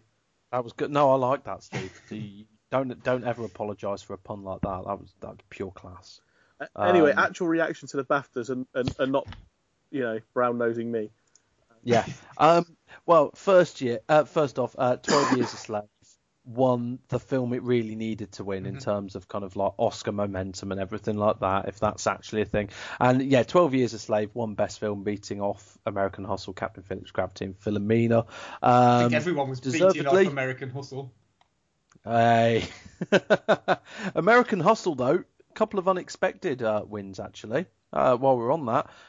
Winning Best Supporting Actress for Jennifer Lawrence, who didn't even show up. And I'm sure that was the reason she was kind of nominated, because the BAFTAs were hoping she'd show up, to be honest. Wasn't she filming something else, apparently? She was, yeah. And it also won 7 or something. Yeah, that'll be the one. And she also it also won Best Original Screenplay as well, beating Blue Jasmine, Gravity, which again, Gravity should never have been nominated for screenplay. I'm a big fan of Gravity. I'm a big fan of the film. I don't get the criticism the script has, but it's not an award. No, but I mean, as Stephen Fry pointed out, I suppose that category might have been weaker because so many films this year, so many good films this year, were based on true stories and real events. Yeah. That said, I still think there were better original screenplays than Gravity.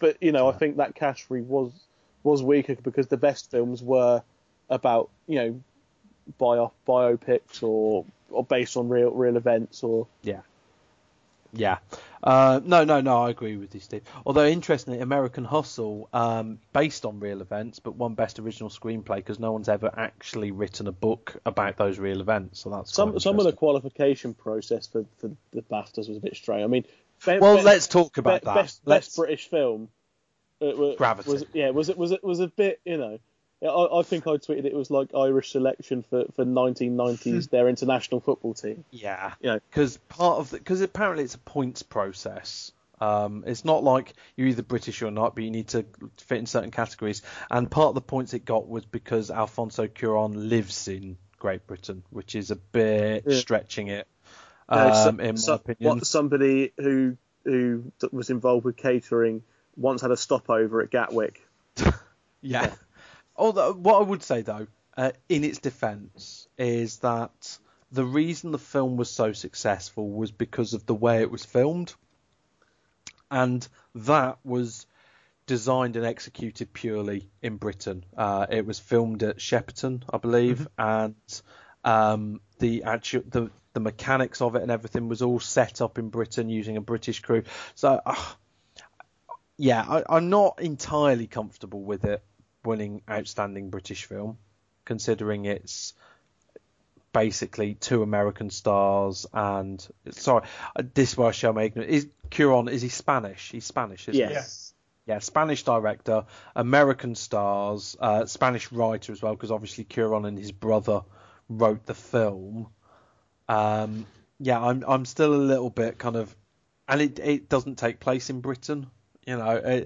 I'm still a little bit kind of uneasy about it. And I do think it's a shame that the BAFTAs have added a 6th film to that category, purely so they can go, look at this small little indie budget film that we're at least giving a nomination to. That film this year was The Selfish Giant, which I've still not seen, but I've heard very good things about.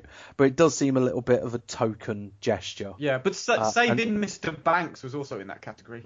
And, yes, it was. If we're going to complain about Gravity being British film, which I don't, I think it's fine. I think, the reason... Yeah, like I say, but I could go one way or the other on that. I'm not particularly angry about it or anything like that. Saving Mr. Banks was written by a British guy, wasn't it? It was actually written by a Brit and had Emma Thompson, but pretty much everything else about it, again. 12 Years a Slave obviously didn't qualify for Outstanding British Film because despite its 2 British leads, essentially, and a British director. And were Film 4 involved in the making of it, or was that just because his previous work and the? Yeah, I've just seen the trailer, the advert on, Channel 4 lately with him sort of saying, I couldn't have done all this without Film 4, and then they show a clip of 12 Years a Slave, and you kind of think, And I think it's American money. I think Brad Pitt put that one together, basically, didn't he? And that's why he plays the hero. Yeah, and it's a very American story as well, so that's why that didn't qualify. But so that's a weird thing for me, and I'll be honest, I'd prefer Outstanding British Film to actually go to a film that I recognised as being a British film, but I'm not going to complain too much. The weird thing though is I've thought Dallas Buyers Club and Her both must have been ineligible due to release dates, and it turns out no, they weren't, and screeners were sent to judges and they got completely shunned. Not even a screenplay for Her. Nothing for Matthew McConaughey, nothing for Jared Leto, and it was eligible, and judges did have copies. And is this going to be because last year I thought the BAFTAs made the Oscars look a bit stupid, because the BAFTAs gave Best Director to Ben Affleck for Argo, despite the fact that Ben Affleck hadn't even been nominated for an Oscar. This year, the BAFTAs are the ones looking a bit dumb, because it's, to me, I'm not saying it's a certainty, but the fact that Matthew McConaughey wasn't even nominated, and the fact that Jared Leto wasn't, that does look a bit bad, doesn't it? It's a bit strange. It's very peculiar. It looks like a snub. Yeah, I don't know. I don't quite know what's happened there in terms of the judges and things like that. But I loved American Hustle, but Christian Bale in ahead of Matthew McConaughey for Best Actor. And also, I know I'm going to watch Captain Phillips this week, but I know full well that Owen doesn't agree that Tom Hanks should have been there ahead of Matthew McConaughey. And then in Best Supporting Actor, again, Bradley Cooper from American Hustle in ahead of Jared Leto just feels. And actually, do you know what? Matt Damon in Behind the Candelabra was decent, but that, for me, that film was about Michael Douglas, and if Matt Damon got a nomination and Michael Douglas didn't, that also feels a bit weird. I'm not sure about Matt Damon in there. I just wasn't sure about him in it at all. No, exactly. That's an odd nomination for me. But so we're talking about supporting actor. I'm glad Barkhad Abdi won. Yes, but let's not take away from Barkhad Abdi actually, and that's really great that he won. I'm still waiting to see that, but everything I've heard is that he is basically the best thing in Captain Phillips.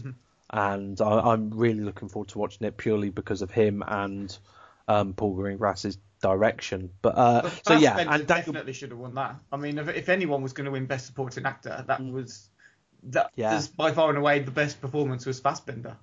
Yeah, and in fact, 12 Years a Slave, although it won Best Film, it did miss out on a few of those. Oh, and also Chiwetel Ejiofor won Best Actor for 12 Years a Slave, which was important. And actually, out of those 5, yeah, I agree with that as well. But yeah, no, you're right about Fassbender, and also a lot of people were surprised that Lupita Nyong'o for 12 Years a Slave lost out to Jennifer Lawrence in Supporting Actress as well. So yeah, there's been a few odd kind of decisions there, I think. Cate Blanchett winning Best Actress, I think, was a no-brainer, and I can't see anything stopping her winning the Oscar. But also really good, I thought Philomena winning Best Adapted Screenplay, so Steve Coogan and Jeff Pope, that's a really great award for them. And do you know what? Possibly they could still be in with a chance. Are they Oscar nominated? Yeah, they are, aren't they? Yeah. So yeah, wouldn't that be great?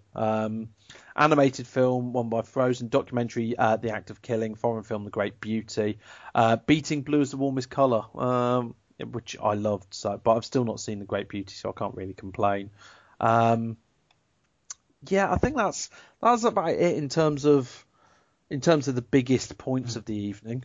Well, cinematography is the one that we've touched on previous podcasts, so I don't think we need to go into a massive conversation. But of course, Gravity winning it is still considered by some people quite controversial because of the cinematography techniques that are employed. I personally thought 12 Years a Slave, if you're going to go for any of those films, would have won that one, to be honest.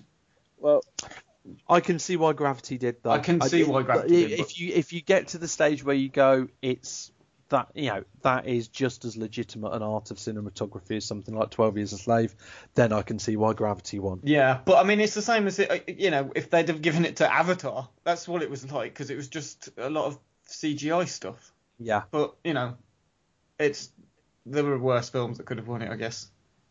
Anyway, from BAFTA's bad choices to ours, we now are going to give our predictions for the biggest awards in the Oscars, which is just around the corner. Yes. Okay. So I'll run through these and I'll give you mine, and then I'll ask for each of your two's predictions. I hope you're going to write them down so we can. I am. I've got a pen and paper, but it would be useful if you could also remember your lists as well, just in case I lose this bit of paper. What I'm going to say as well is we'll open this up to listeners. So email us at podcast@failedcritics.com with your predictions as well. And if anyone beats all of us, I will send them a free copy of Cutthroat Island. Yeah, that's exactly what I was going to say. You'll get a free copy of Cutthroat Island plus any other DVDs I'm just trying to get rid of out of my collection. I've got some DVD box sets that I've upgraded to Blu-ray, so I'm sure I could find something. We're going to put together this kind of amazing second-hand pamper. I can throw in a few as well. That's what you're looking at here. So if you can beat us, I can throw in all 6 Star Wars films on DVD. Wow. So, what the DVD ones have got the theatrical version? Are they the ones with the theatrical versions? I can't remember, but you're not having them if it is. So yeah. No, don't get, because the theatrical ones aren't on Blu-ray. Back to the Future you can have. Okay, because you've got that on Blu-ray. Yes. Hope you're not just giving that away. No, I've got that on Blu-ray. Right. So do you need me to read out the actual? Let's just do the tips. Let's just say the award and then what we're picking. There's no need to list everything. Yeah, so in Best Picture, I am going for 12 Years a Slave. Steve?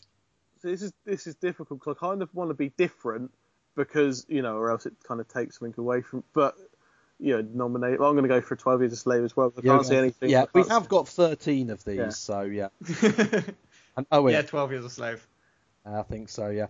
Okay, Best Actor in a Leading Role, I'm going for Matthew McConaughey in Dallas Buyers Club. Steve? The only one I've not seen is Bruce Dern in Nebraska. I'm going to go for Chiwetel Ejiofor for 12 Years a Slave. And Owen? Matthew McConaughey. Okay. Okay, on to Best Actress. I think this will be a clean sweep. I'm going for Cate Blanchett. Yeah, I'm going to have to go. I haven't seen Blue Jasmine or Philomena. The other 3 I don't really think are worthy of winning it, so it's got to really be Cate Blanchett. cool. Yeah, no other contesters. It's Kate Blanchett. Yeah. Okay, so best actor in a supporting role, I'm going for Jared Leto. I am also going for Jared Leto. Okay. And unsurprisingly, so am I. Yeah. I know, these are... Okay, this is where it might get a little bit interesting. Yeah. Best actress in a supporting role, I'm going for Jennifer Lawrence. I am going to go for Lupita Nyong'o. And Owen? I've also chosen Jennifer Lawrence. Okay, interesting. Yeah. Okay, best animated feature then. I'm going for Frozen. I've not seen any of these, so it makes it really difficult. I'm going just to be different and going to go with Despicable Me 2. Even though I think it'll be Frozen, I'm going to throw something different in there just to try and get the scores changed a bit. Okay, and Owen? See, now I know it's going to be Frozen. I just know it's going to be Frozen, but I want to say The Wind Rises. Just because they might give it, to Miyazaki for his last... No, it's got to be Frozen. Oh, Owen's playing I'm playing safe, yeah. Okay, best director, I'm going for Alfonso Cuarón. I'm going to go with Steve McQueen. Oh, nice. I would genuinely love that. Owen? I think you might as well just copy and paste your list into mine, because Gravity as well. We're getting into the more difficult ones soon, but are you going Alfonso Cuarón then? Yeah. Okay. Best documentary feature, I'm going for The Act of Killing. It's my favourite film from last year. Of course I'm going for that. I'm going to go for... I've not seen any of these, but I'm going to go for The Act of Killing as well. Yeah, Owen? Yeah, Act of Killing, yeah, obviously. Okay. Best foreign language film, I'm going for The Great Beauty. Despite having not seen it, I really want The Hunt to win, but I'm going for The Great Beauty. Steve? I'm going to go for The Hunt then. Nice. Owen?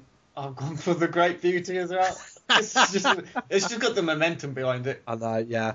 Okay, best original song, I'm going for Let It Go from Frozen. I refuse to vote for U2, even though I think they'll probably win it, so I'm going to go for the Moon Song. The Moon Song, nice. Karen O from Yeah is excellent.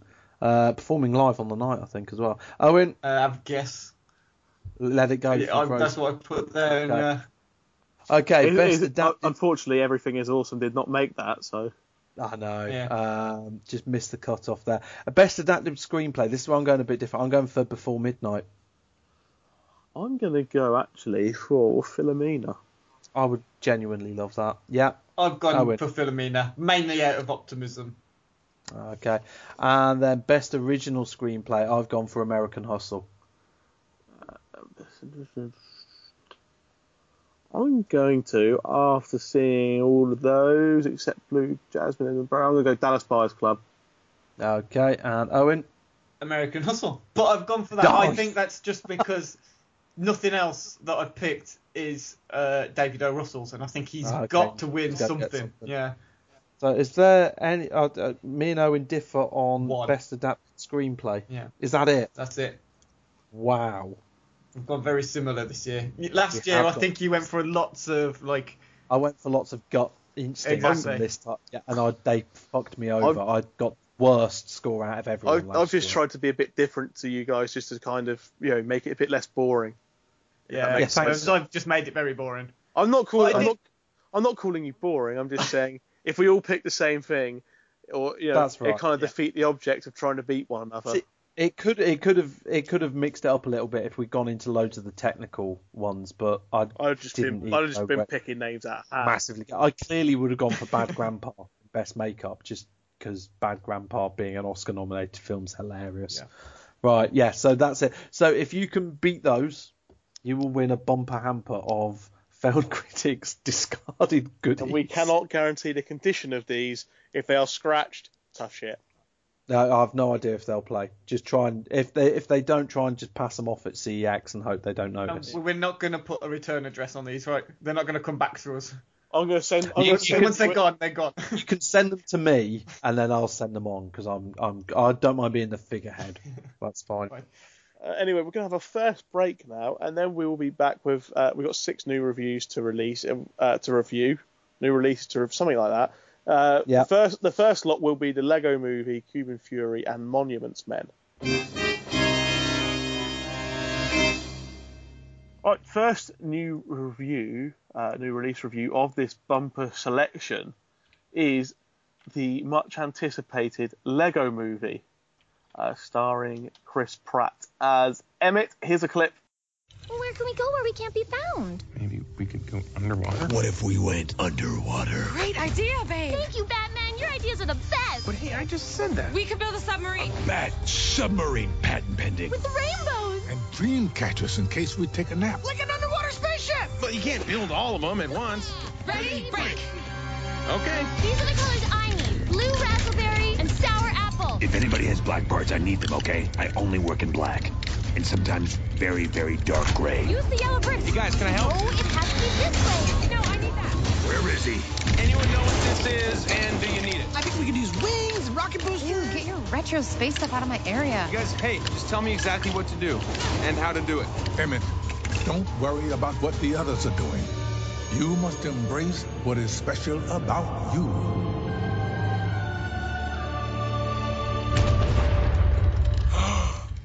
And of course, there's many other people in the voice cast, including Morgan Freeman, Will Arnett, Liam Neeson, and others. I thought it was very good, a lot of fun. Probably one of the best animated films I've seen in a long time. I've not seen Frozen from this year, but one of the best animated kids films I've seen in a long time. And that reaction was shared by pretty much the whole cinema I was in, which was packed. And kids right through to adults saw it. I'd like to add, it's nothing to do with Lego Movie. They played that Harrison Ford advert for Sky or whatever beforehand. Oh, it looks so miserable. But I was really happy that the little kid, must be like 6 behind me, pointed out that and said, "That's Han Solo," and I thought there is some hope. Oh, there's some hope. There is a new hope. That was for me. But yeah. Anyway, no. And you were being a Phantom Menace, weren't you, Steve? Let's not. Sorry. Let's not comment about what I was doing at the back of the cinema for a kids' film. It's really dangerous ground. Yeah. I don't know how I got in. Anyway, yes, I thought it was great, and it was a reaction shared by the whole screen, from men to women to kids to parents to whatever. Yeah. Everything is awesome. I love this film. Unless you're Owen, then it's so not awesome. You're just You're just a cynical Lord Business. We'll give Owen his moment in a second, but I just want to say I've paid to see this film twice now. I've paid over £20 to actually. I might have paid twice if it wasn't half term this week. Okay, no, that's fine. But actually, I went to see it in half term, and there were kids there. And second time I saw it, I enjoyed it even more. And there were kids laughing, and there were families laughing. There was a group of students at the back, I think, who were laughing at all the kind of Star Wars references and things. Being all ironic and hipster. Exactly. And okay, so it's Phil Lord and Chris Miller, isn't it? So the makers of Cloudy with a Chance of Meatballs. And also 21 Jump Street. And weren't they kind of involved in Robot Chicken as well from Cartoon Network, or someone involved with Lego Movie? I think so, yeah. Which definitely feels like a Robot Chicken type which is kind of strange, because you're getting Robot Chicken and 21 Jump Street. You're getting kind of adult comedy writers to write for a kids film, which is probably what helps it appeal to everyone.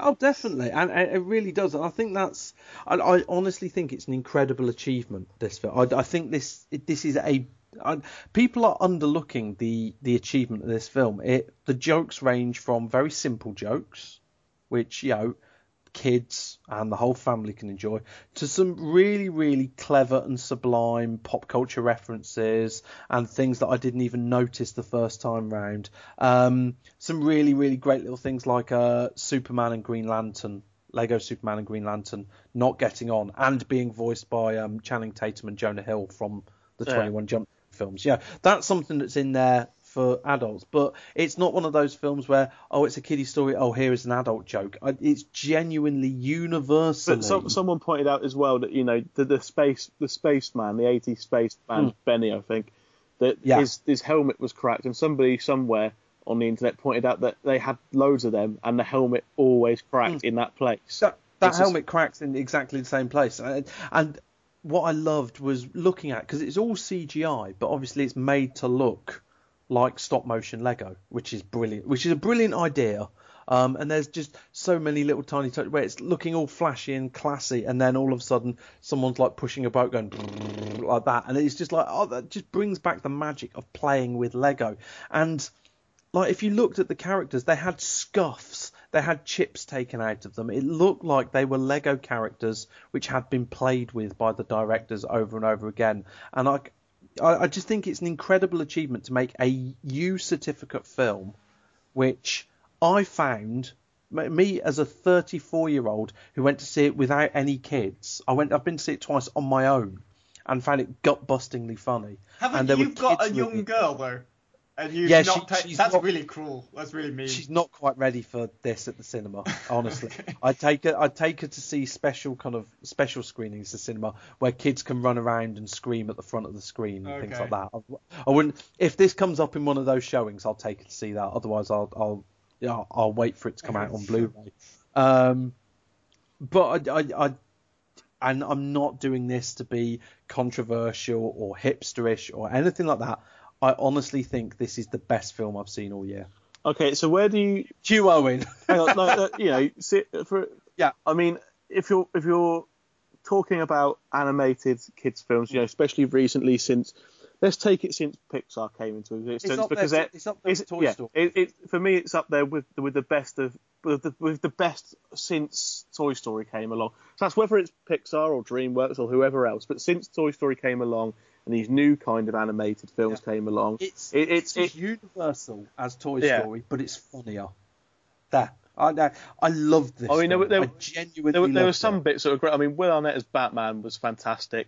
Best Batman since Adam West. Liam Neeson playing the good cop and the bad cop and the cop's parents was great. Will Ferrell's got the ideal. Will Ferrell doing a brilliant job in this. Will Ferrell does a fantastic job in both his roles. I don't really know how much you can say there without spoiling it. Don't go into too much. But in both his third act is one of the bravest things I've seen from a mainstream film.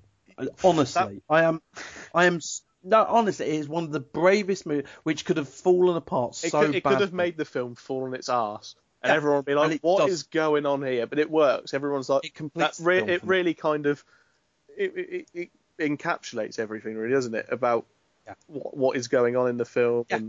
And but do you know what? We've gone about how everything is awesome. And God, that tune is amazing. But let's let Owen. It's Lonely Island, isn't it? Or Lonely Island are involved in. It's Tegan and Sarah featuring Lonely Island, and what a tune! Everything is awesome. Can't stop singing it. But Owen, I think has been.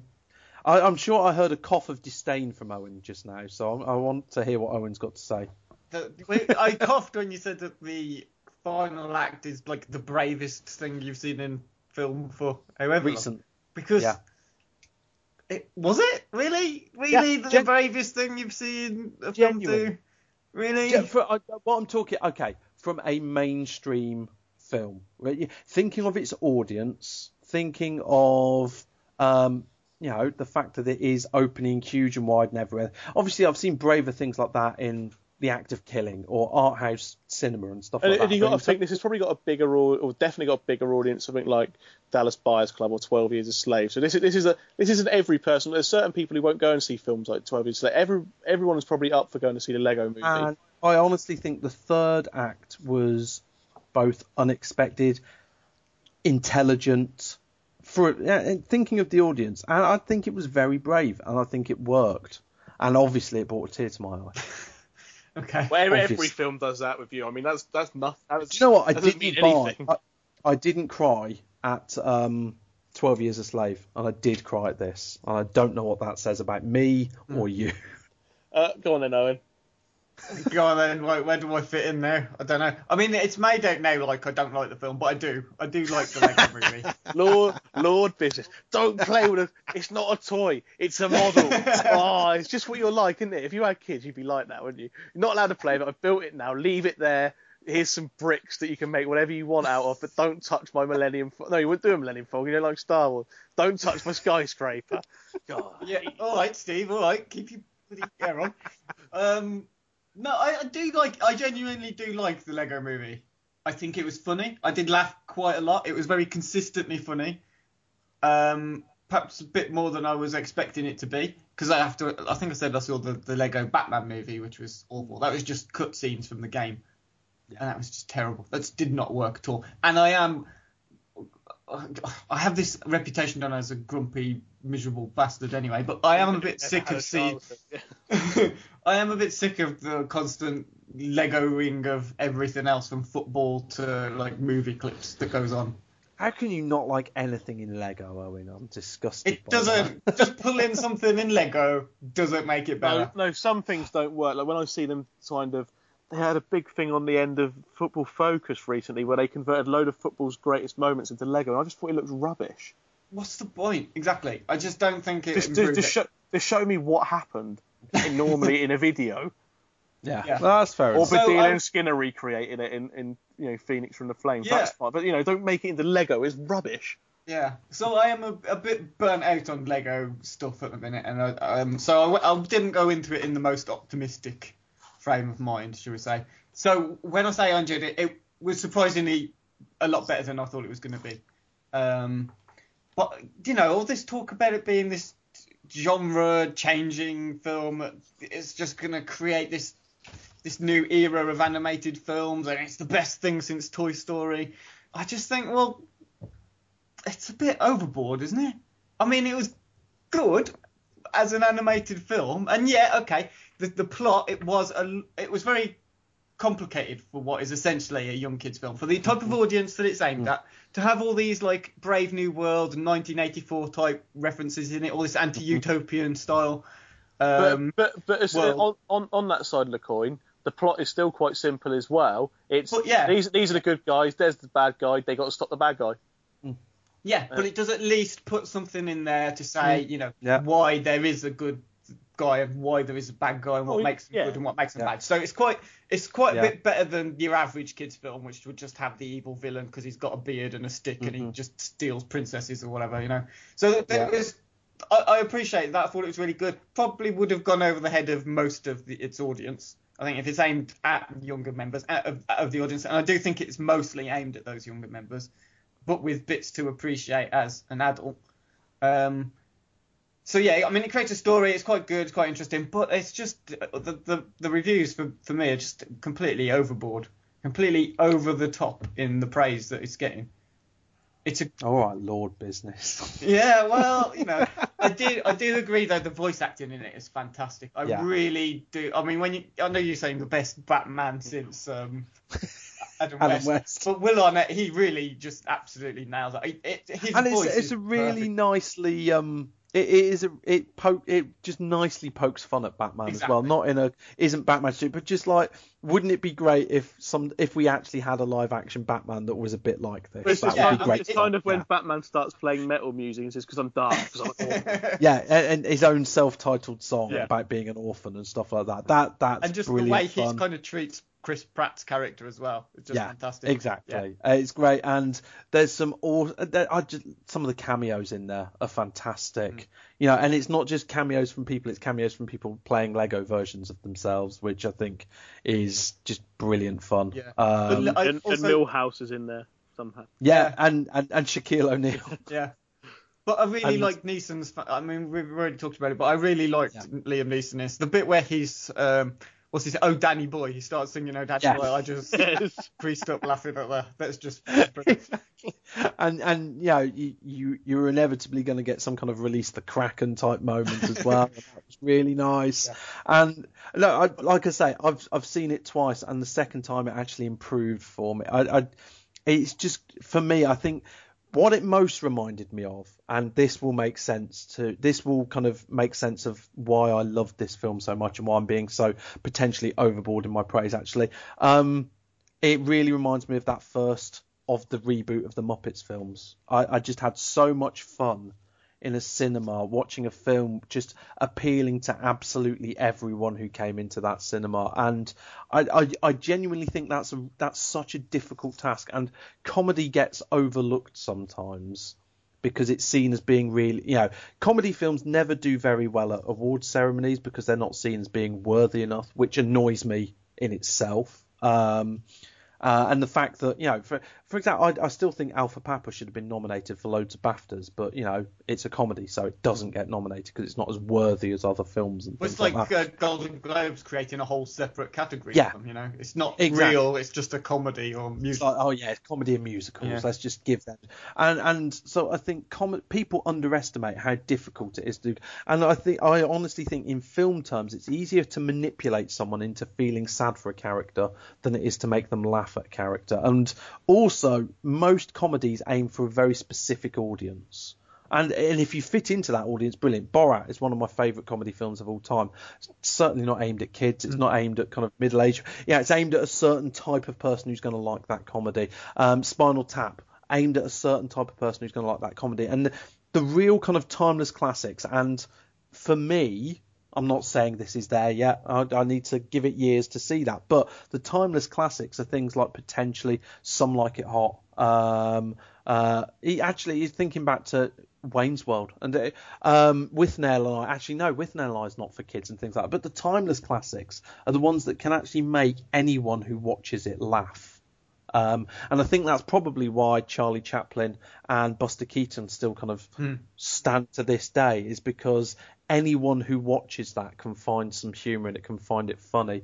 And I just wish people would give comedies a little bit more credit. And I think this film does an incredible thing in the fact that anyone who watches it will find it funny. And that's a really difficult thing to do. Basically, you want people to take comedy seriously.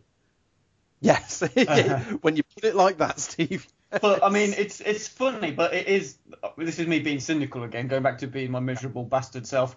It is just a big long advert, though, isn't it? This is when I'm going to have another argument with you, isn't it? Yeah. It is and it isn't. I mean, a film called The Lego Movie, with characters made of Lego and everything made of Lego, is probably going to make people, if they like the film, want to go and buy some Lego. But there's no real part of the film. There's one small part of the film where they're kind of joking about it at the same time, where they actually directly kind of advertise something. Other than that, they're not really going, "Oh, this is Lego Millennium Falcon, buy this." It's just kind of. I'm with Steve. I think it's the lack of cynicism. They're not going, "Please go out and buy loads of Lego." They're going, "Do you know what? We know you love to buy Lego. Here's a great film about how much fun Lego is." And to me, that's a slightly different thing to say.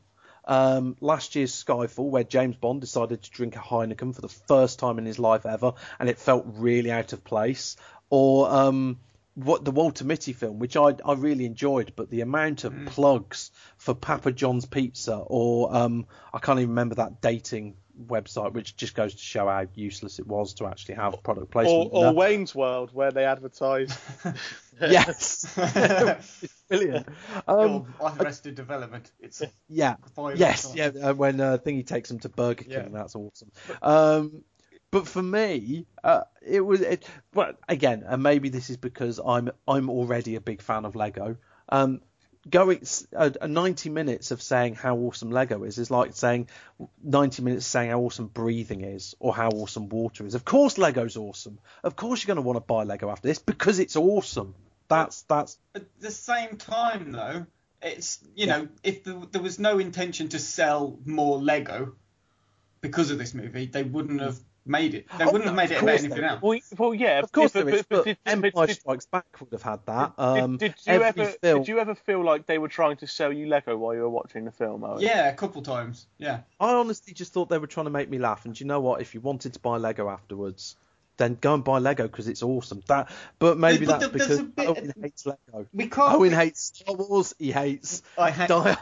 Die Hard, Lego, Star Wars. What else are we going to put on there by the time this podcast finishes? No, but there's definitely a point towards the end of the film, which I'm not going to say what it is, but it's marketing more than a film. We can talk about it after the podcast finishes, so it's not to spoil anyone. Okay, I'm just saying. I personally never got that feeling at all. But maybe because I'd really bought into the film, maybe I didn't. Maybe I was just never going to feel that, or maybe I've been brainwashed. Maybe the advertising was so good I didn't even realise I'd been advertised to. Maybe that's the case. I don't know. For me, it was just it was a very clever, very well written, well acted as well, well voice acted, funny advert. And okay, right. Let's just because they've got 22 Jump Street coming out later this year as well. I think they're genuinely probably at the moment the most exciting writing partnership in Hollywood at the moment, and I can't wait to see more from them. Let's just move on before we upset Owen even more. We've got 2 more films to review in this part, although we'll only be brief. First, James went to see Monuments Men, starring George Clooney, Matt Damon, Bill Murray, John Goodman, and others. Yes. Okay, yeah, basically, George Clooney is based on a true story. It's kind of very, very different from the true story, though, about a unit during the Second World War whose job it is to go into the war zone and to protect all the great antiquities. Isn't it basically Hitler has obviously, while he's invading Europe, gone and robbed and pillaged all the art, all the art. From wherever he's invaded, and now it looks like he's on his last legs. He's going to destroy it all. Basically, yeah. That's the film. And that's your history lesson done. George Clooney puts together a team with differing skills, and he might be getting a feel for a certain casino film here. So here goes my awesome one-line puntastic review. Hang on. Is there a scene where he puts? Is there a scene where he puts the gang together? There is, yeah, there is, and that's why I'm going to describe this film as going through the motions 11. Boom! Nailed it, because it's not a very good film. That's why it's going through the motions. Did you get it? Ocean's 11. Yeah. Going through the motions. Seriously, that took me ages. I'm getting nothing. It doesn't show. Going through the motions 11. Leave the jokes to me. It's your favourite pun, that, isn't it? What did you have in Pacific Ocean's 11? Yeah, Pacific. Yeah, I did basically. I had noticed that myself as well. This is better than that because it's just so laboured. But the thing is, who would have believed that a film with John Goodman, Bill Murray, and Bob Balaban wouldn't be funny? Seriously, I don't think, because Clooney directed this, and I don't think the problem is the direction as such. It's decent enough direction. He's a competent director, I think. I've not seen anything particularly special from Clooney yet. I enjoyed Ides of March, but it wasn't special. I enjoyed Confessions of a Dangerous Mind, but that was mainly because Sam Rockwell was so fantastic in it. The problem with this film is the script, which is all over the place. Can't find its tone at all. Half the time it feels like it wants to be a World War II caper, like The Great Escape or The Dirty Dozen or something like that. And then the other half the time it feels like it wants to tell a very serious story about how, and it keeps really hammering home this point: is a man's life worth the price of a piece of art, kind of thing? If a man gives up his life to save a piece of art, is that a worthwhile trade, and things like that. And the problem is the film pulls out of anything too funny. It could be a heck of a lot funny. It's not very funny at all. There's a few amusing moments, but I think it's trying to pay too much reverence to the Second World War and doesn't want to offend people there. But then it doesn't do a very dark film either. It's less than 2 hours long and still feels almost an hour too long because there are just scenes chucked in there for no reason. It's a bit of a mess of an edit. And I think my last point that I'd say about it, I really can't recommend this film. It's very boring. There's no drama whatsoever. All I'll say, characters die and you kind of see it coming and you don't really care. And that shouldn't be the case with a film like this. So, look, it's based on a true story. But if you're going to Hollywoodize a true story, you either need to commit to it or not. Because the true story actually was about 400 men and women who worked in the unit and spent a lot of time doing that. And I'm sure there's some very interesting stories within those. But this seemed to kind of hint at the fact that no, it's just these 6 guys who go around saving, 500 million quid's worth of art and stuff like that. But they don't properly go Hollywood with it. There's no amazing action sequences. There's Cate Blanchett plays a potential love interest in it, but isn't really, and ends up not going on.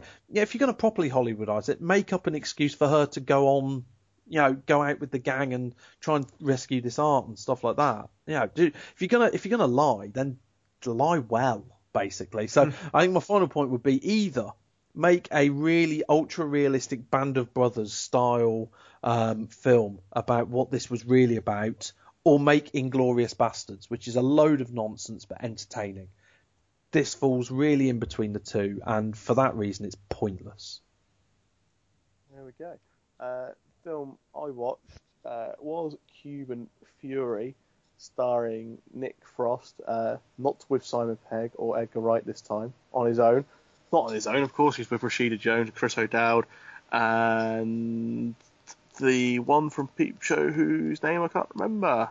Olivia Colman. Olivia Colman. And Lovejoy's in it as well, isn't he? Yes, he is.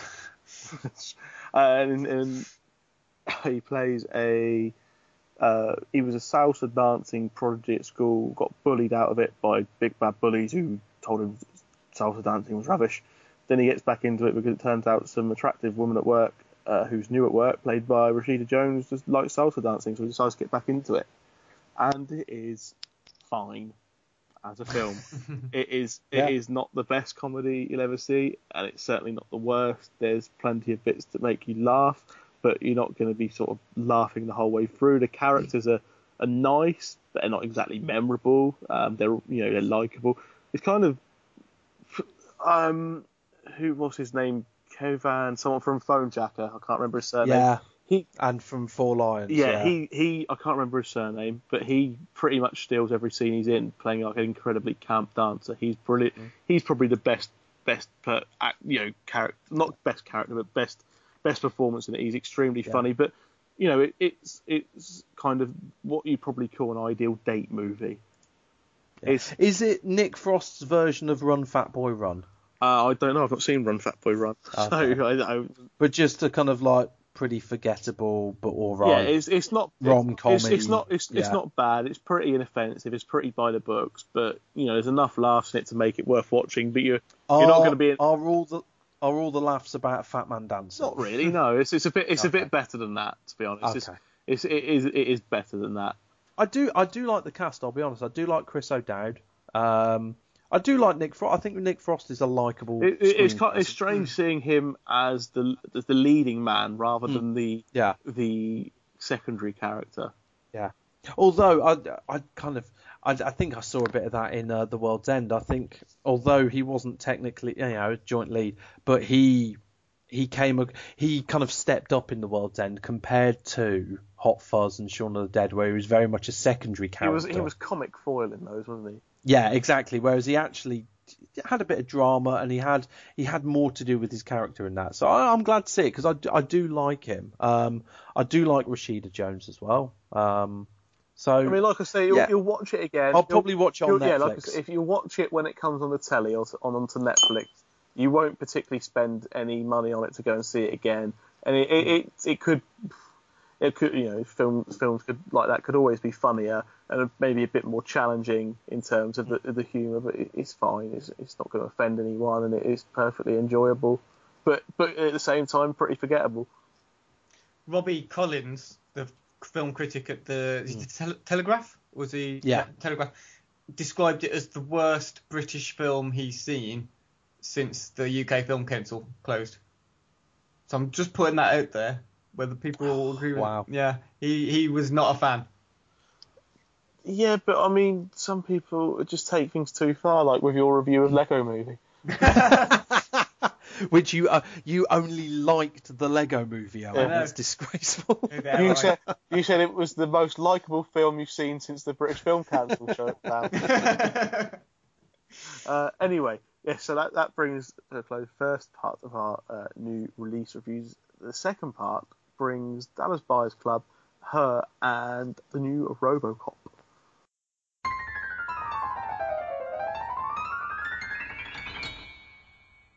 Part 2 then for new releases. RoboCop, seen by Owen, not strictly speaking a new release. It's been out for a little while, but we haven't had a chance to review it. So, Owen, here's your chance. Yeah, well, like you've just said, it's not a new release. I think it came out on the 7th of February, but it's still sort of in theatres at the moment, in cinemas at the moment. It's directed by a guy called Jose Padilla. I think it's Jose because he's Brazilian, so I think they say the J. I don't know. I think you're right.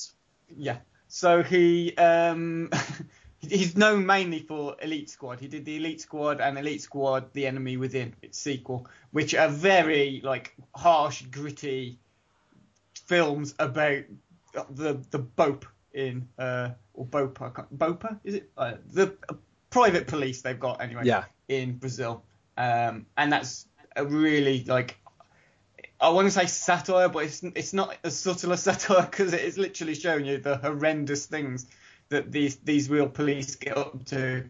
So when you think it's this guy directing RoboCop, you kind of, I mean, those two films as well, by the way, absolutely, completely and utterly the absolute 18 rated films that it's possible to be. So RoboCop, you kind of expect it to be just as brutal. And then you look at the film rating, it's got the film certificate, it's a 12A, and you kind of have to think, how violent can this be? Even the original Paul Verhoeven RoboCop is an 18, and justifiably so. That is definitely an 18 as well. So you've got this ultra-violent 80s film mixed with the director known for these absolutely horrendously violent films, put into a 12A remake, and it just seems a bit strange. I don't think they've done the maths on that one, but anyway, so he basically tells a story of a cop called Alex Murphy, who's played by Joel Kinnaman, who is not really that famous, I don't think. I think he's done some TV stuff, but he's a Swedish actor. And he does. Was he in The American Killing? Possibly. I think he was, yeah. I think he was in the first series of the US, The Killing. I don't know about the second one. I've not seen it. Right, okay. Well, I've only seen the Danish version of that, and he's not in that one. But so he was pretty good, I guess. Better when he was playing RoboCop than when he was playing Alex Murphy, which I'm going to come on to in a minute, because have either of you seen the original? I've seen the original, and I love it. Yeah, it's great. Right. Yes, yeah. I've not seen any of the sequels, though. Okay, so I've seen the original, I've seen the 2 film sequels, and I've seen the 4 made-for-TV movies that sort of follow it. I bet they were good. They're mixed. They're not bad. Yeah. They're getting too distracted. The made-for-TV movies they were made after the TV series, so the TV series was a U.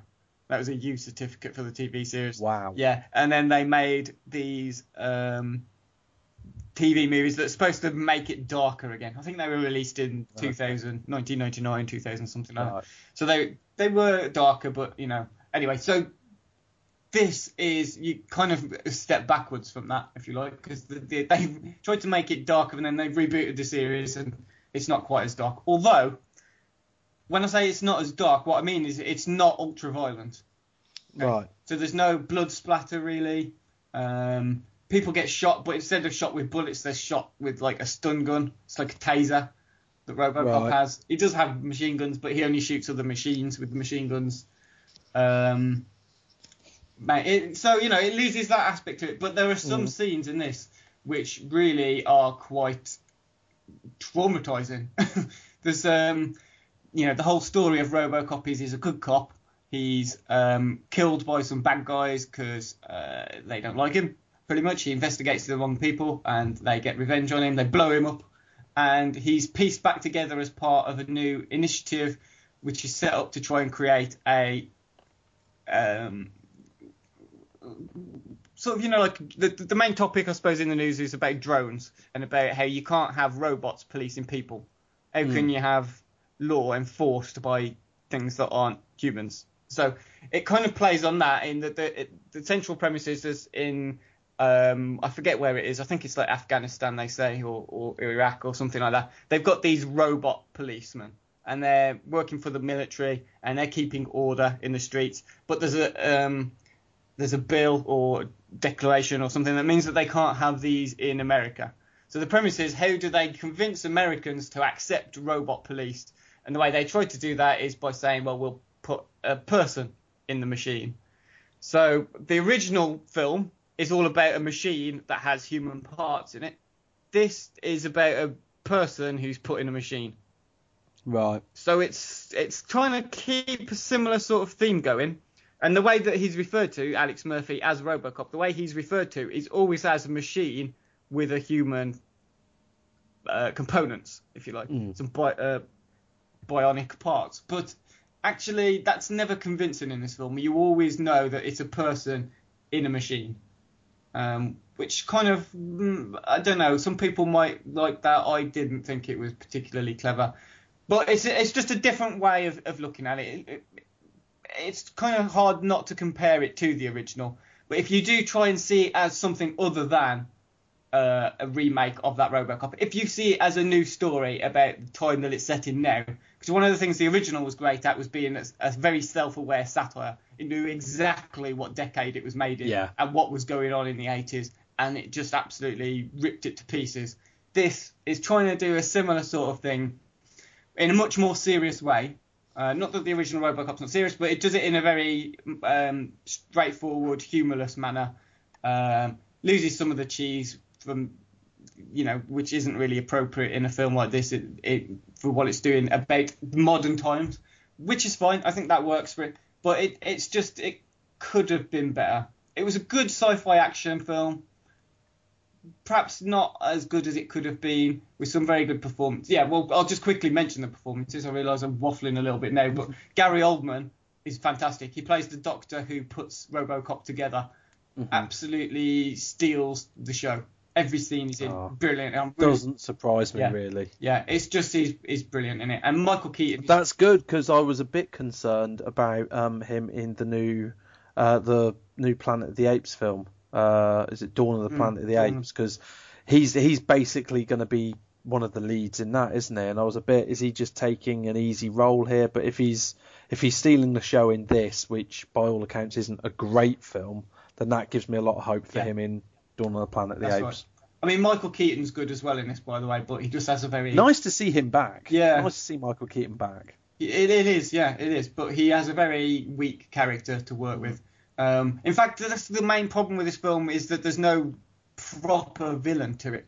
There's no real... The guy who blows him up is just like a peripheral character. You get no information on him. Other than, he's a bad guy, so expect him to be a bad guy. We were talking about in the Lego movie and stuff, and the characters were all quite well written. In this, it's not. It's just a bad guy because he's supposed to be a bad guy.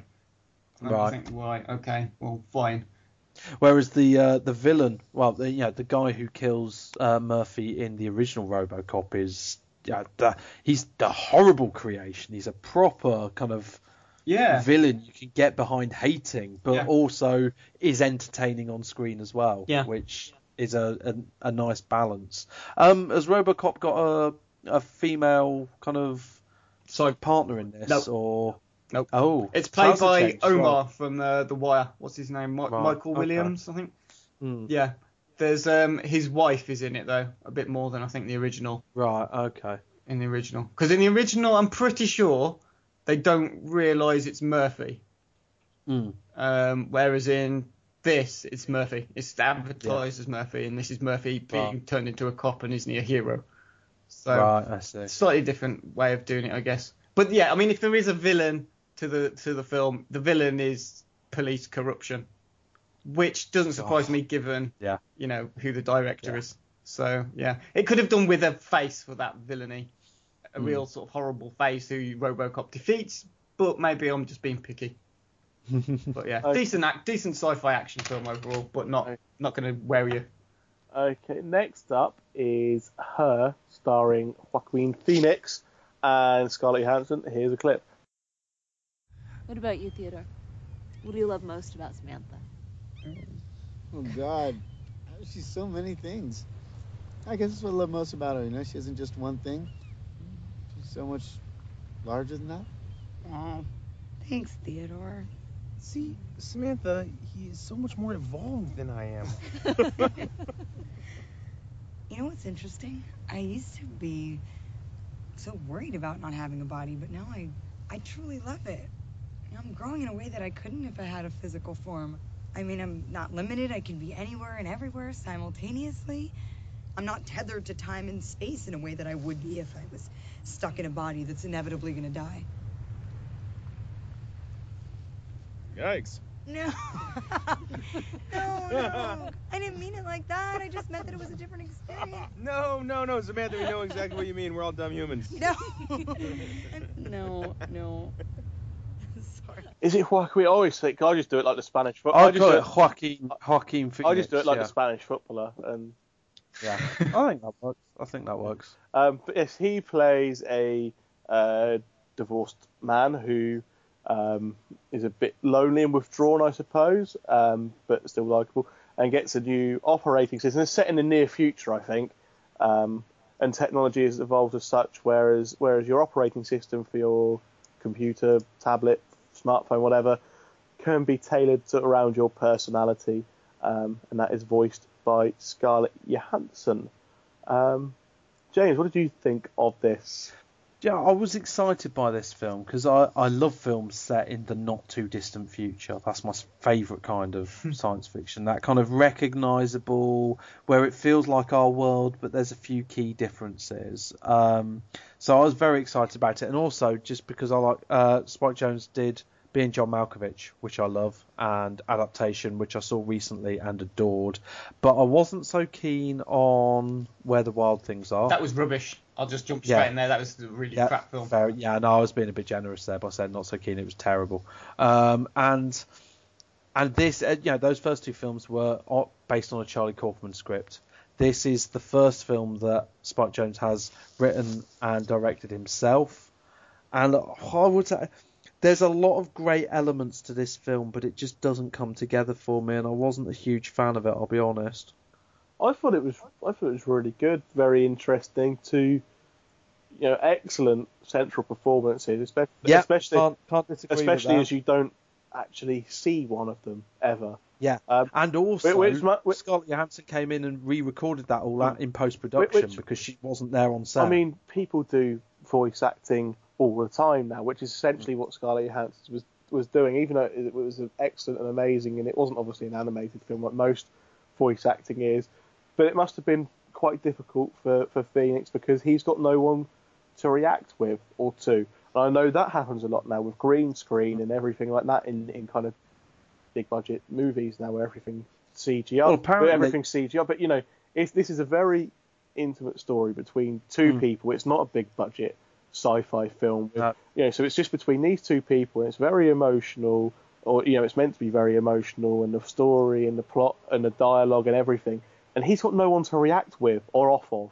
And he's in every scene as well. Yeah. He's in every scene of the film, which is difficult. Yeah. And no, I think he's brilliant. In a way, completely different film, but in a way it reminded me of The Master, actually, which starred Joaquin Phoenix in a brilliant role. Also Amy Adams as well. So again, this is why I think that's why it reminded me. But ultimately, I just got a bit bored by that film, and I'll be honest, I got a little bit bored by this film at times. I don't think I was ever really bored by it. I think it kept it interesting enough because it is essentially a relationship between two people and how it progresses.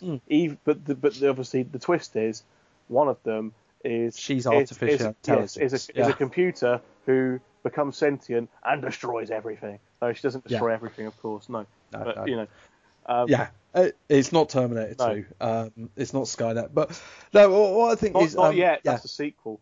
That's right. Yeah. Joaquin Phoenix, Scarlett Johansson, brilliant. Because Samantha Morton played the OS originally, and which is why it's called Samantha in the film. And she was apparently on set a lot with Joaquin Phoenix. He worked with her, and it's really interesting that the chemistry between the two is brilliant, considering that Scarlett Johansson is just a voice, and she recorded hers completely separately to the filming of the film.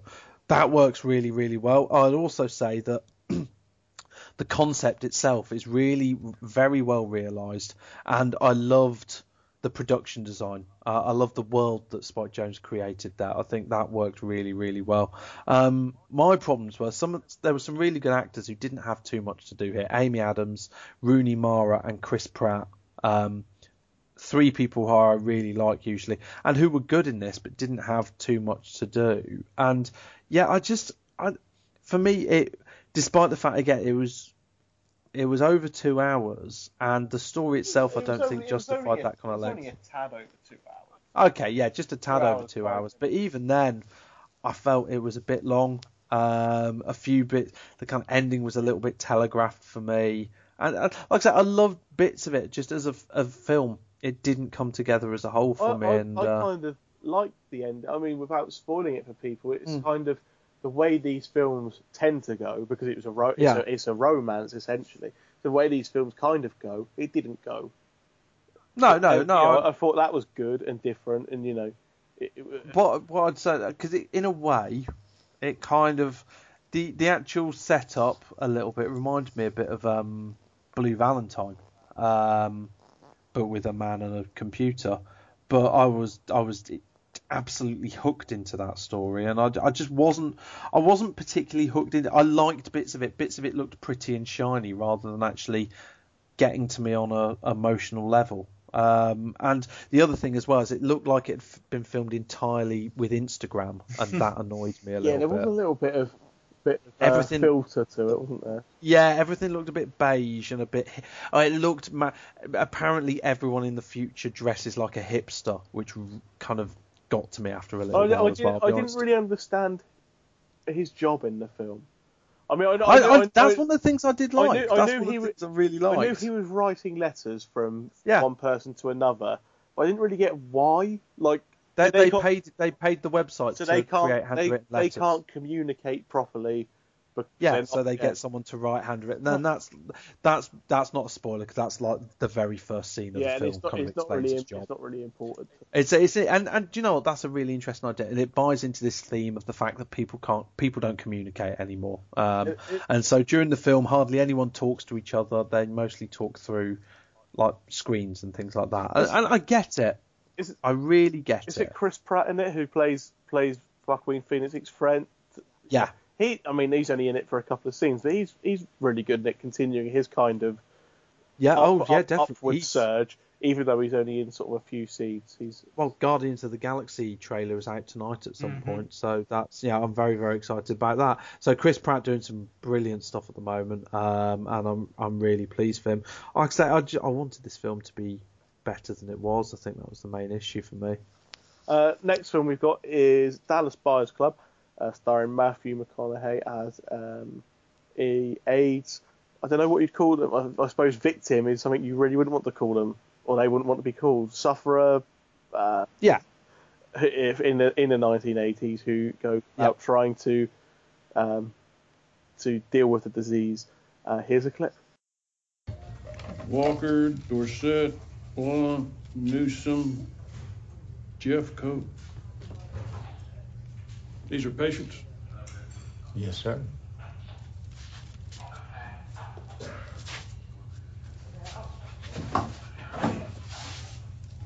They're also the names of players on the Dallas Cowboys. No. That's a hell of a coincidence, isn't it? Isn't this a little ridiculous? Well, you said it. Can you prove these are patients? Can you prove they're not? The film also stars Jared Leto as Rayon, a transsexual or transvestite, whichever they might be. I don't know the difference. But anyway, that's just my old metrosexual Steve. That's just my own ignorance to the subject. Yeah. But and Jennifer Garner as well. Jennifer Garner. And again, like we mentioned, we've heard the central performances in this film are fantastic. The reconnaissance continues. Mm-hmm. Yeah, I think he's well, as me and Owen have predicted, identically. We think both McConaughey and Leto are going to pick up the actor and supporting actor awards at the Oscars. And just to let everyone know, we might feel like we're retreading stuff here because we did review this last week in the Abandoned podcast, and I think the main thing that came out of that, again, this has already been out in the cinemas a little while, so we won't spend too long on it, but I think overall this is a good film. It is a good film. It's a well-made film, but it's elevated due to those two central performances. Absolutely. The two of them are award-worthy. Yeah, and it's not just the fact that Matthew McConaughey lost £40 or whatever he lost to play this role, and he does look really gaunt at times. There's an incredible physical transformation there, but actually he's playing quite a conflicted role, and it's a difficult role to carry off and make likable because the thing at the beginning is he's a cowboy kind of hustler, racist, homophobic, homophobe who finds out that he's got AIDS, and AIDS is of course the disease of gay people. Well, this film is set in the 80s, so exactly. Which isn't made clear by the trailer. Really, it could be set that you're looking at the trailer, but it's kind of in the southern states of America, it's a little bit of a timeless place there, isn't it? Let's be honest. But no, it's set in the 80s, so back in the 80s, obviously, AIDS, HIV was considered a disease for or received or suffered by gay people. Yeah. So he's obviously thinking when he first gets diagnosed with it, how have I got this? The doctor's calling me gay, basically. Yeah. By telling Despite the fact that he's had unprotected sex and taken drugs for a number of years, and he kind of wises up to that, and then the doctors give him 30 days to live, and he decides to prove them wrong. Nothing kills Ron Woodworth in 30 days, and so then it becomes an interesting film in terms of what he does. And apparently, again, another story based on a true life, another film based on a true life story. I think people who have spoken about the real Ron Woodworth have said charitably that he was a bit of a rogue. They're not saying that he was a saint, that he was a perfect man. And I don't think the film aims to kind of eulogize him in that way either. He has his faults. But at the same time, what you can't take away is that he made a huge difference to hundreds of people's lives, and I think that's what the film tries to explore. And I think, for me, the first half of the film is where the film's at its best, where you're exploring the character of Ron, who he is, why he's doing what he's doing, how he's going to deal with this and this inner conflict. The second half of the film becomes a little bit... it just becomes a little bit procedural for me, and episodic, and goes from one plot point to another without fully explaining, for me, what's going on. Yeah, I would agree with that. I think, as you say, the second half of the film, it loses a bit of impact, and the story it kind of forgets what it's trying to do. So in some ways it kind of slows down, and in parts becomes less about McConaughey and Leto's characters and more about kind of the fight against, not the fight against AIDS, but the kind of battle against legalizing or allowing certain medication and all that kind of stuff. It kind of becomes more about that towards the end. But then there's no depth to that part of the film, though. No, but it seems to concentrate more on that rather than on McConaughey and Leto's characters, which is what the film is or should be mainly about. That's what it is at its best. And there's a bit of a caper-esque element to it, and that's quite fun actually for a bit. I've got no problem with McConaughey going out drug smuggling and trying on different disguises and stuff like that. I've got not a huge problem with that. It's just, I think the problem is it's based on a true life story, and there's only so many liberties you can take with that story. And actually, I think for me the main issue with the film, like I say, it's a good film and I enjoyed it, but the main issue with the narrative is the real life narrative isn't very cinematic. It's not a traditional 3-act story. There's not a massive denouement at the end.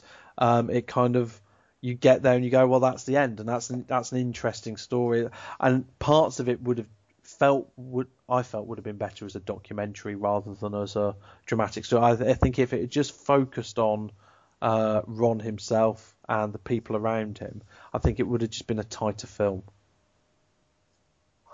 Yeah, would have been very difficult to make it as a documentary. Yeah, it also would have been really difficult to make. Yeah, exactly. And I'm not saying that would have necessarily been better. I just think, this film as it is has some flaws, but it's definitely worth watching for the performances. Mm-hmm. Definitely. Mm-hmm. Okay, well, I think that ends all of our new release reviews. I don't think I'm going to hear that many in one podcast from us for a long time. Goodness no. So we haven't got long left, so we'll have one more quick break, and we'll be back with some recommendations for the week or so ahead. We'll be answering some of your questions on our 100th podcast, and we have also got a little look ahead to what's happening with James at the Glasgow Film Festival.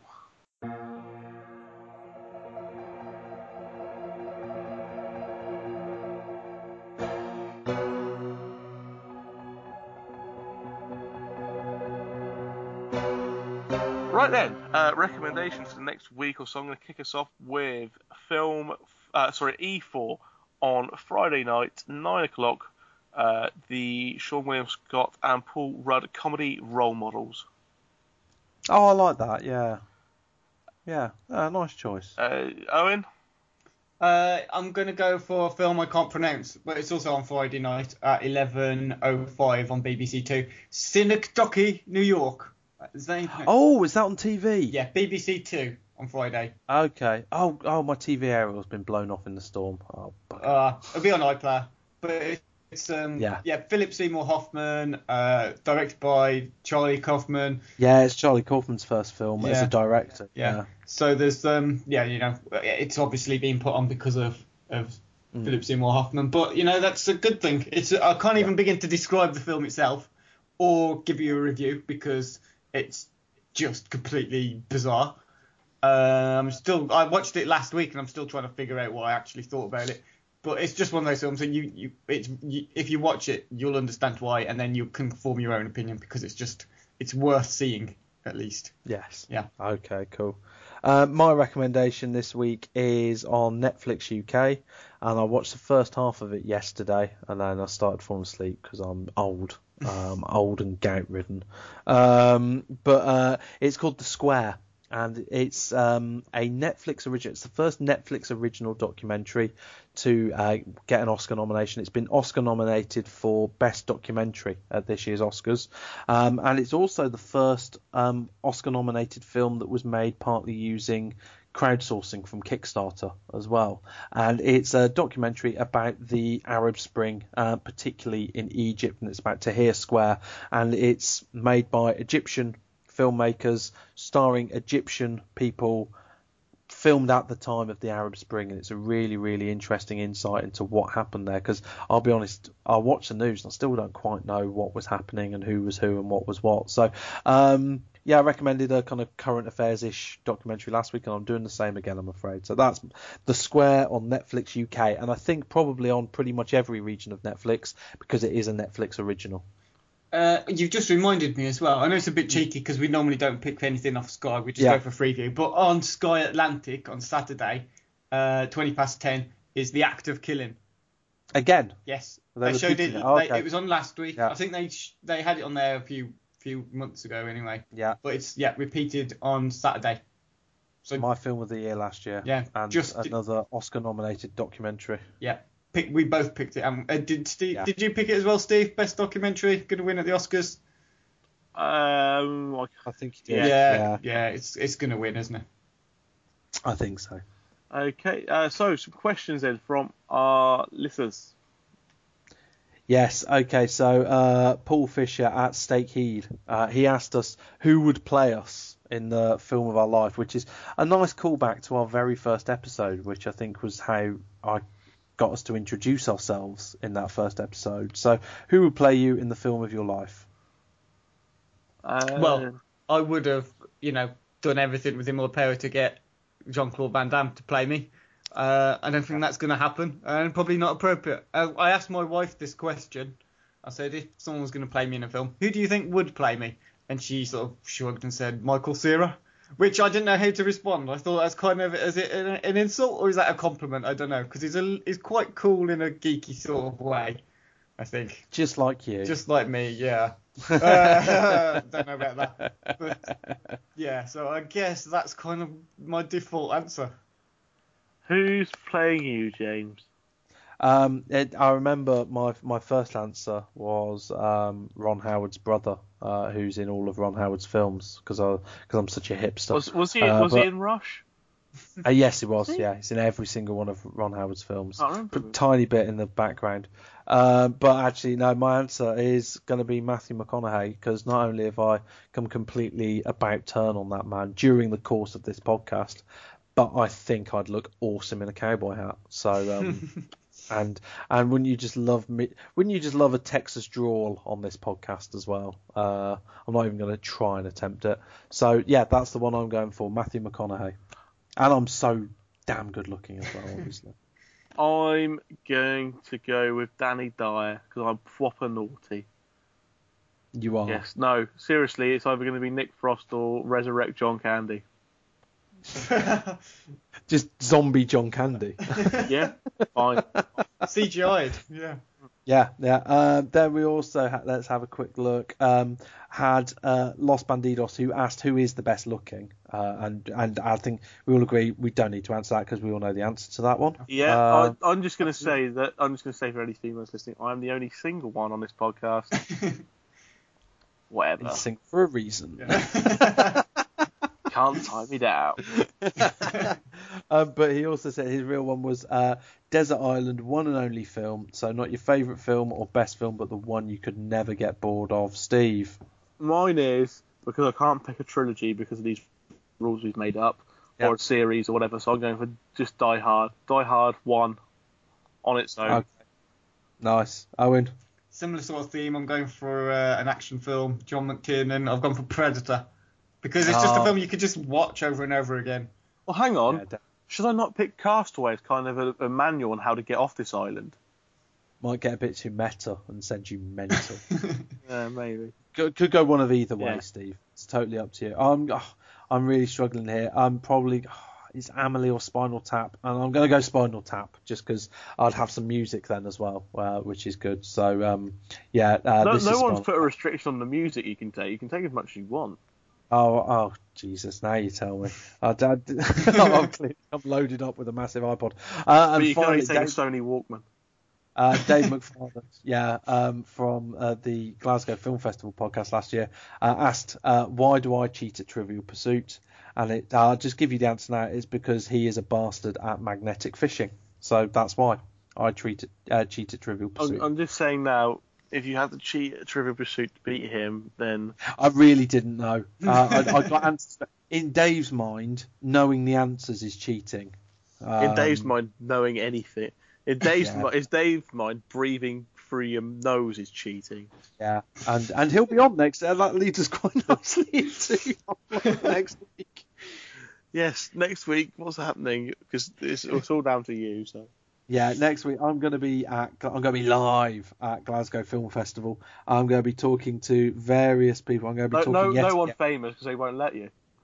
Shut up. I'm going to try and doorstep Terry Gilliam while I'm there. I'm going to see the new Terry Gilliam film, The Zero Theorem.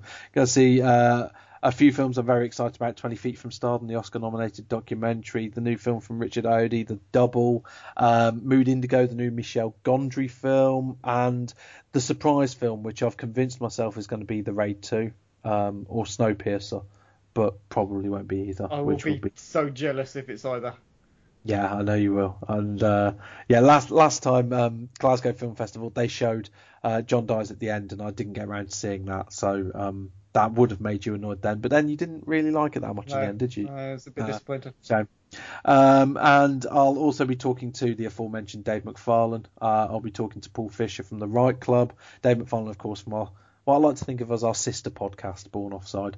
I'm also talking to a few other bloggers, and it's been 95% confirmed we will have genuine BBC comedy television stars on our podcast next week. But I'm not going to say anything just because I don't want to jinx it. But just genuine, probably won't. If they're not on there, they're not on there. But genuine people have said, yeah, we'll come on your podcast.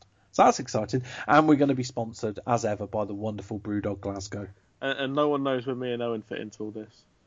Yeah, I might give you two a ring and say hello. I'm up in Glasgow getting drunk on the company dollar, and ask you what you think of that. That's what I might do. Yeah, no, Owen and Steve may well pop up on this podcast. I have no idea, because clearly we never plan these things. And yeah, so enjoy that. Also, while we're here, I just want to plug the fact that I'm involved with other podcasts as well, just because I might as well. I just filmed another podcast tonight, and if you go to diamondandhuman.com, you'll see that there is a music and an unrelated film podcast about to launch there as well. So please check that out.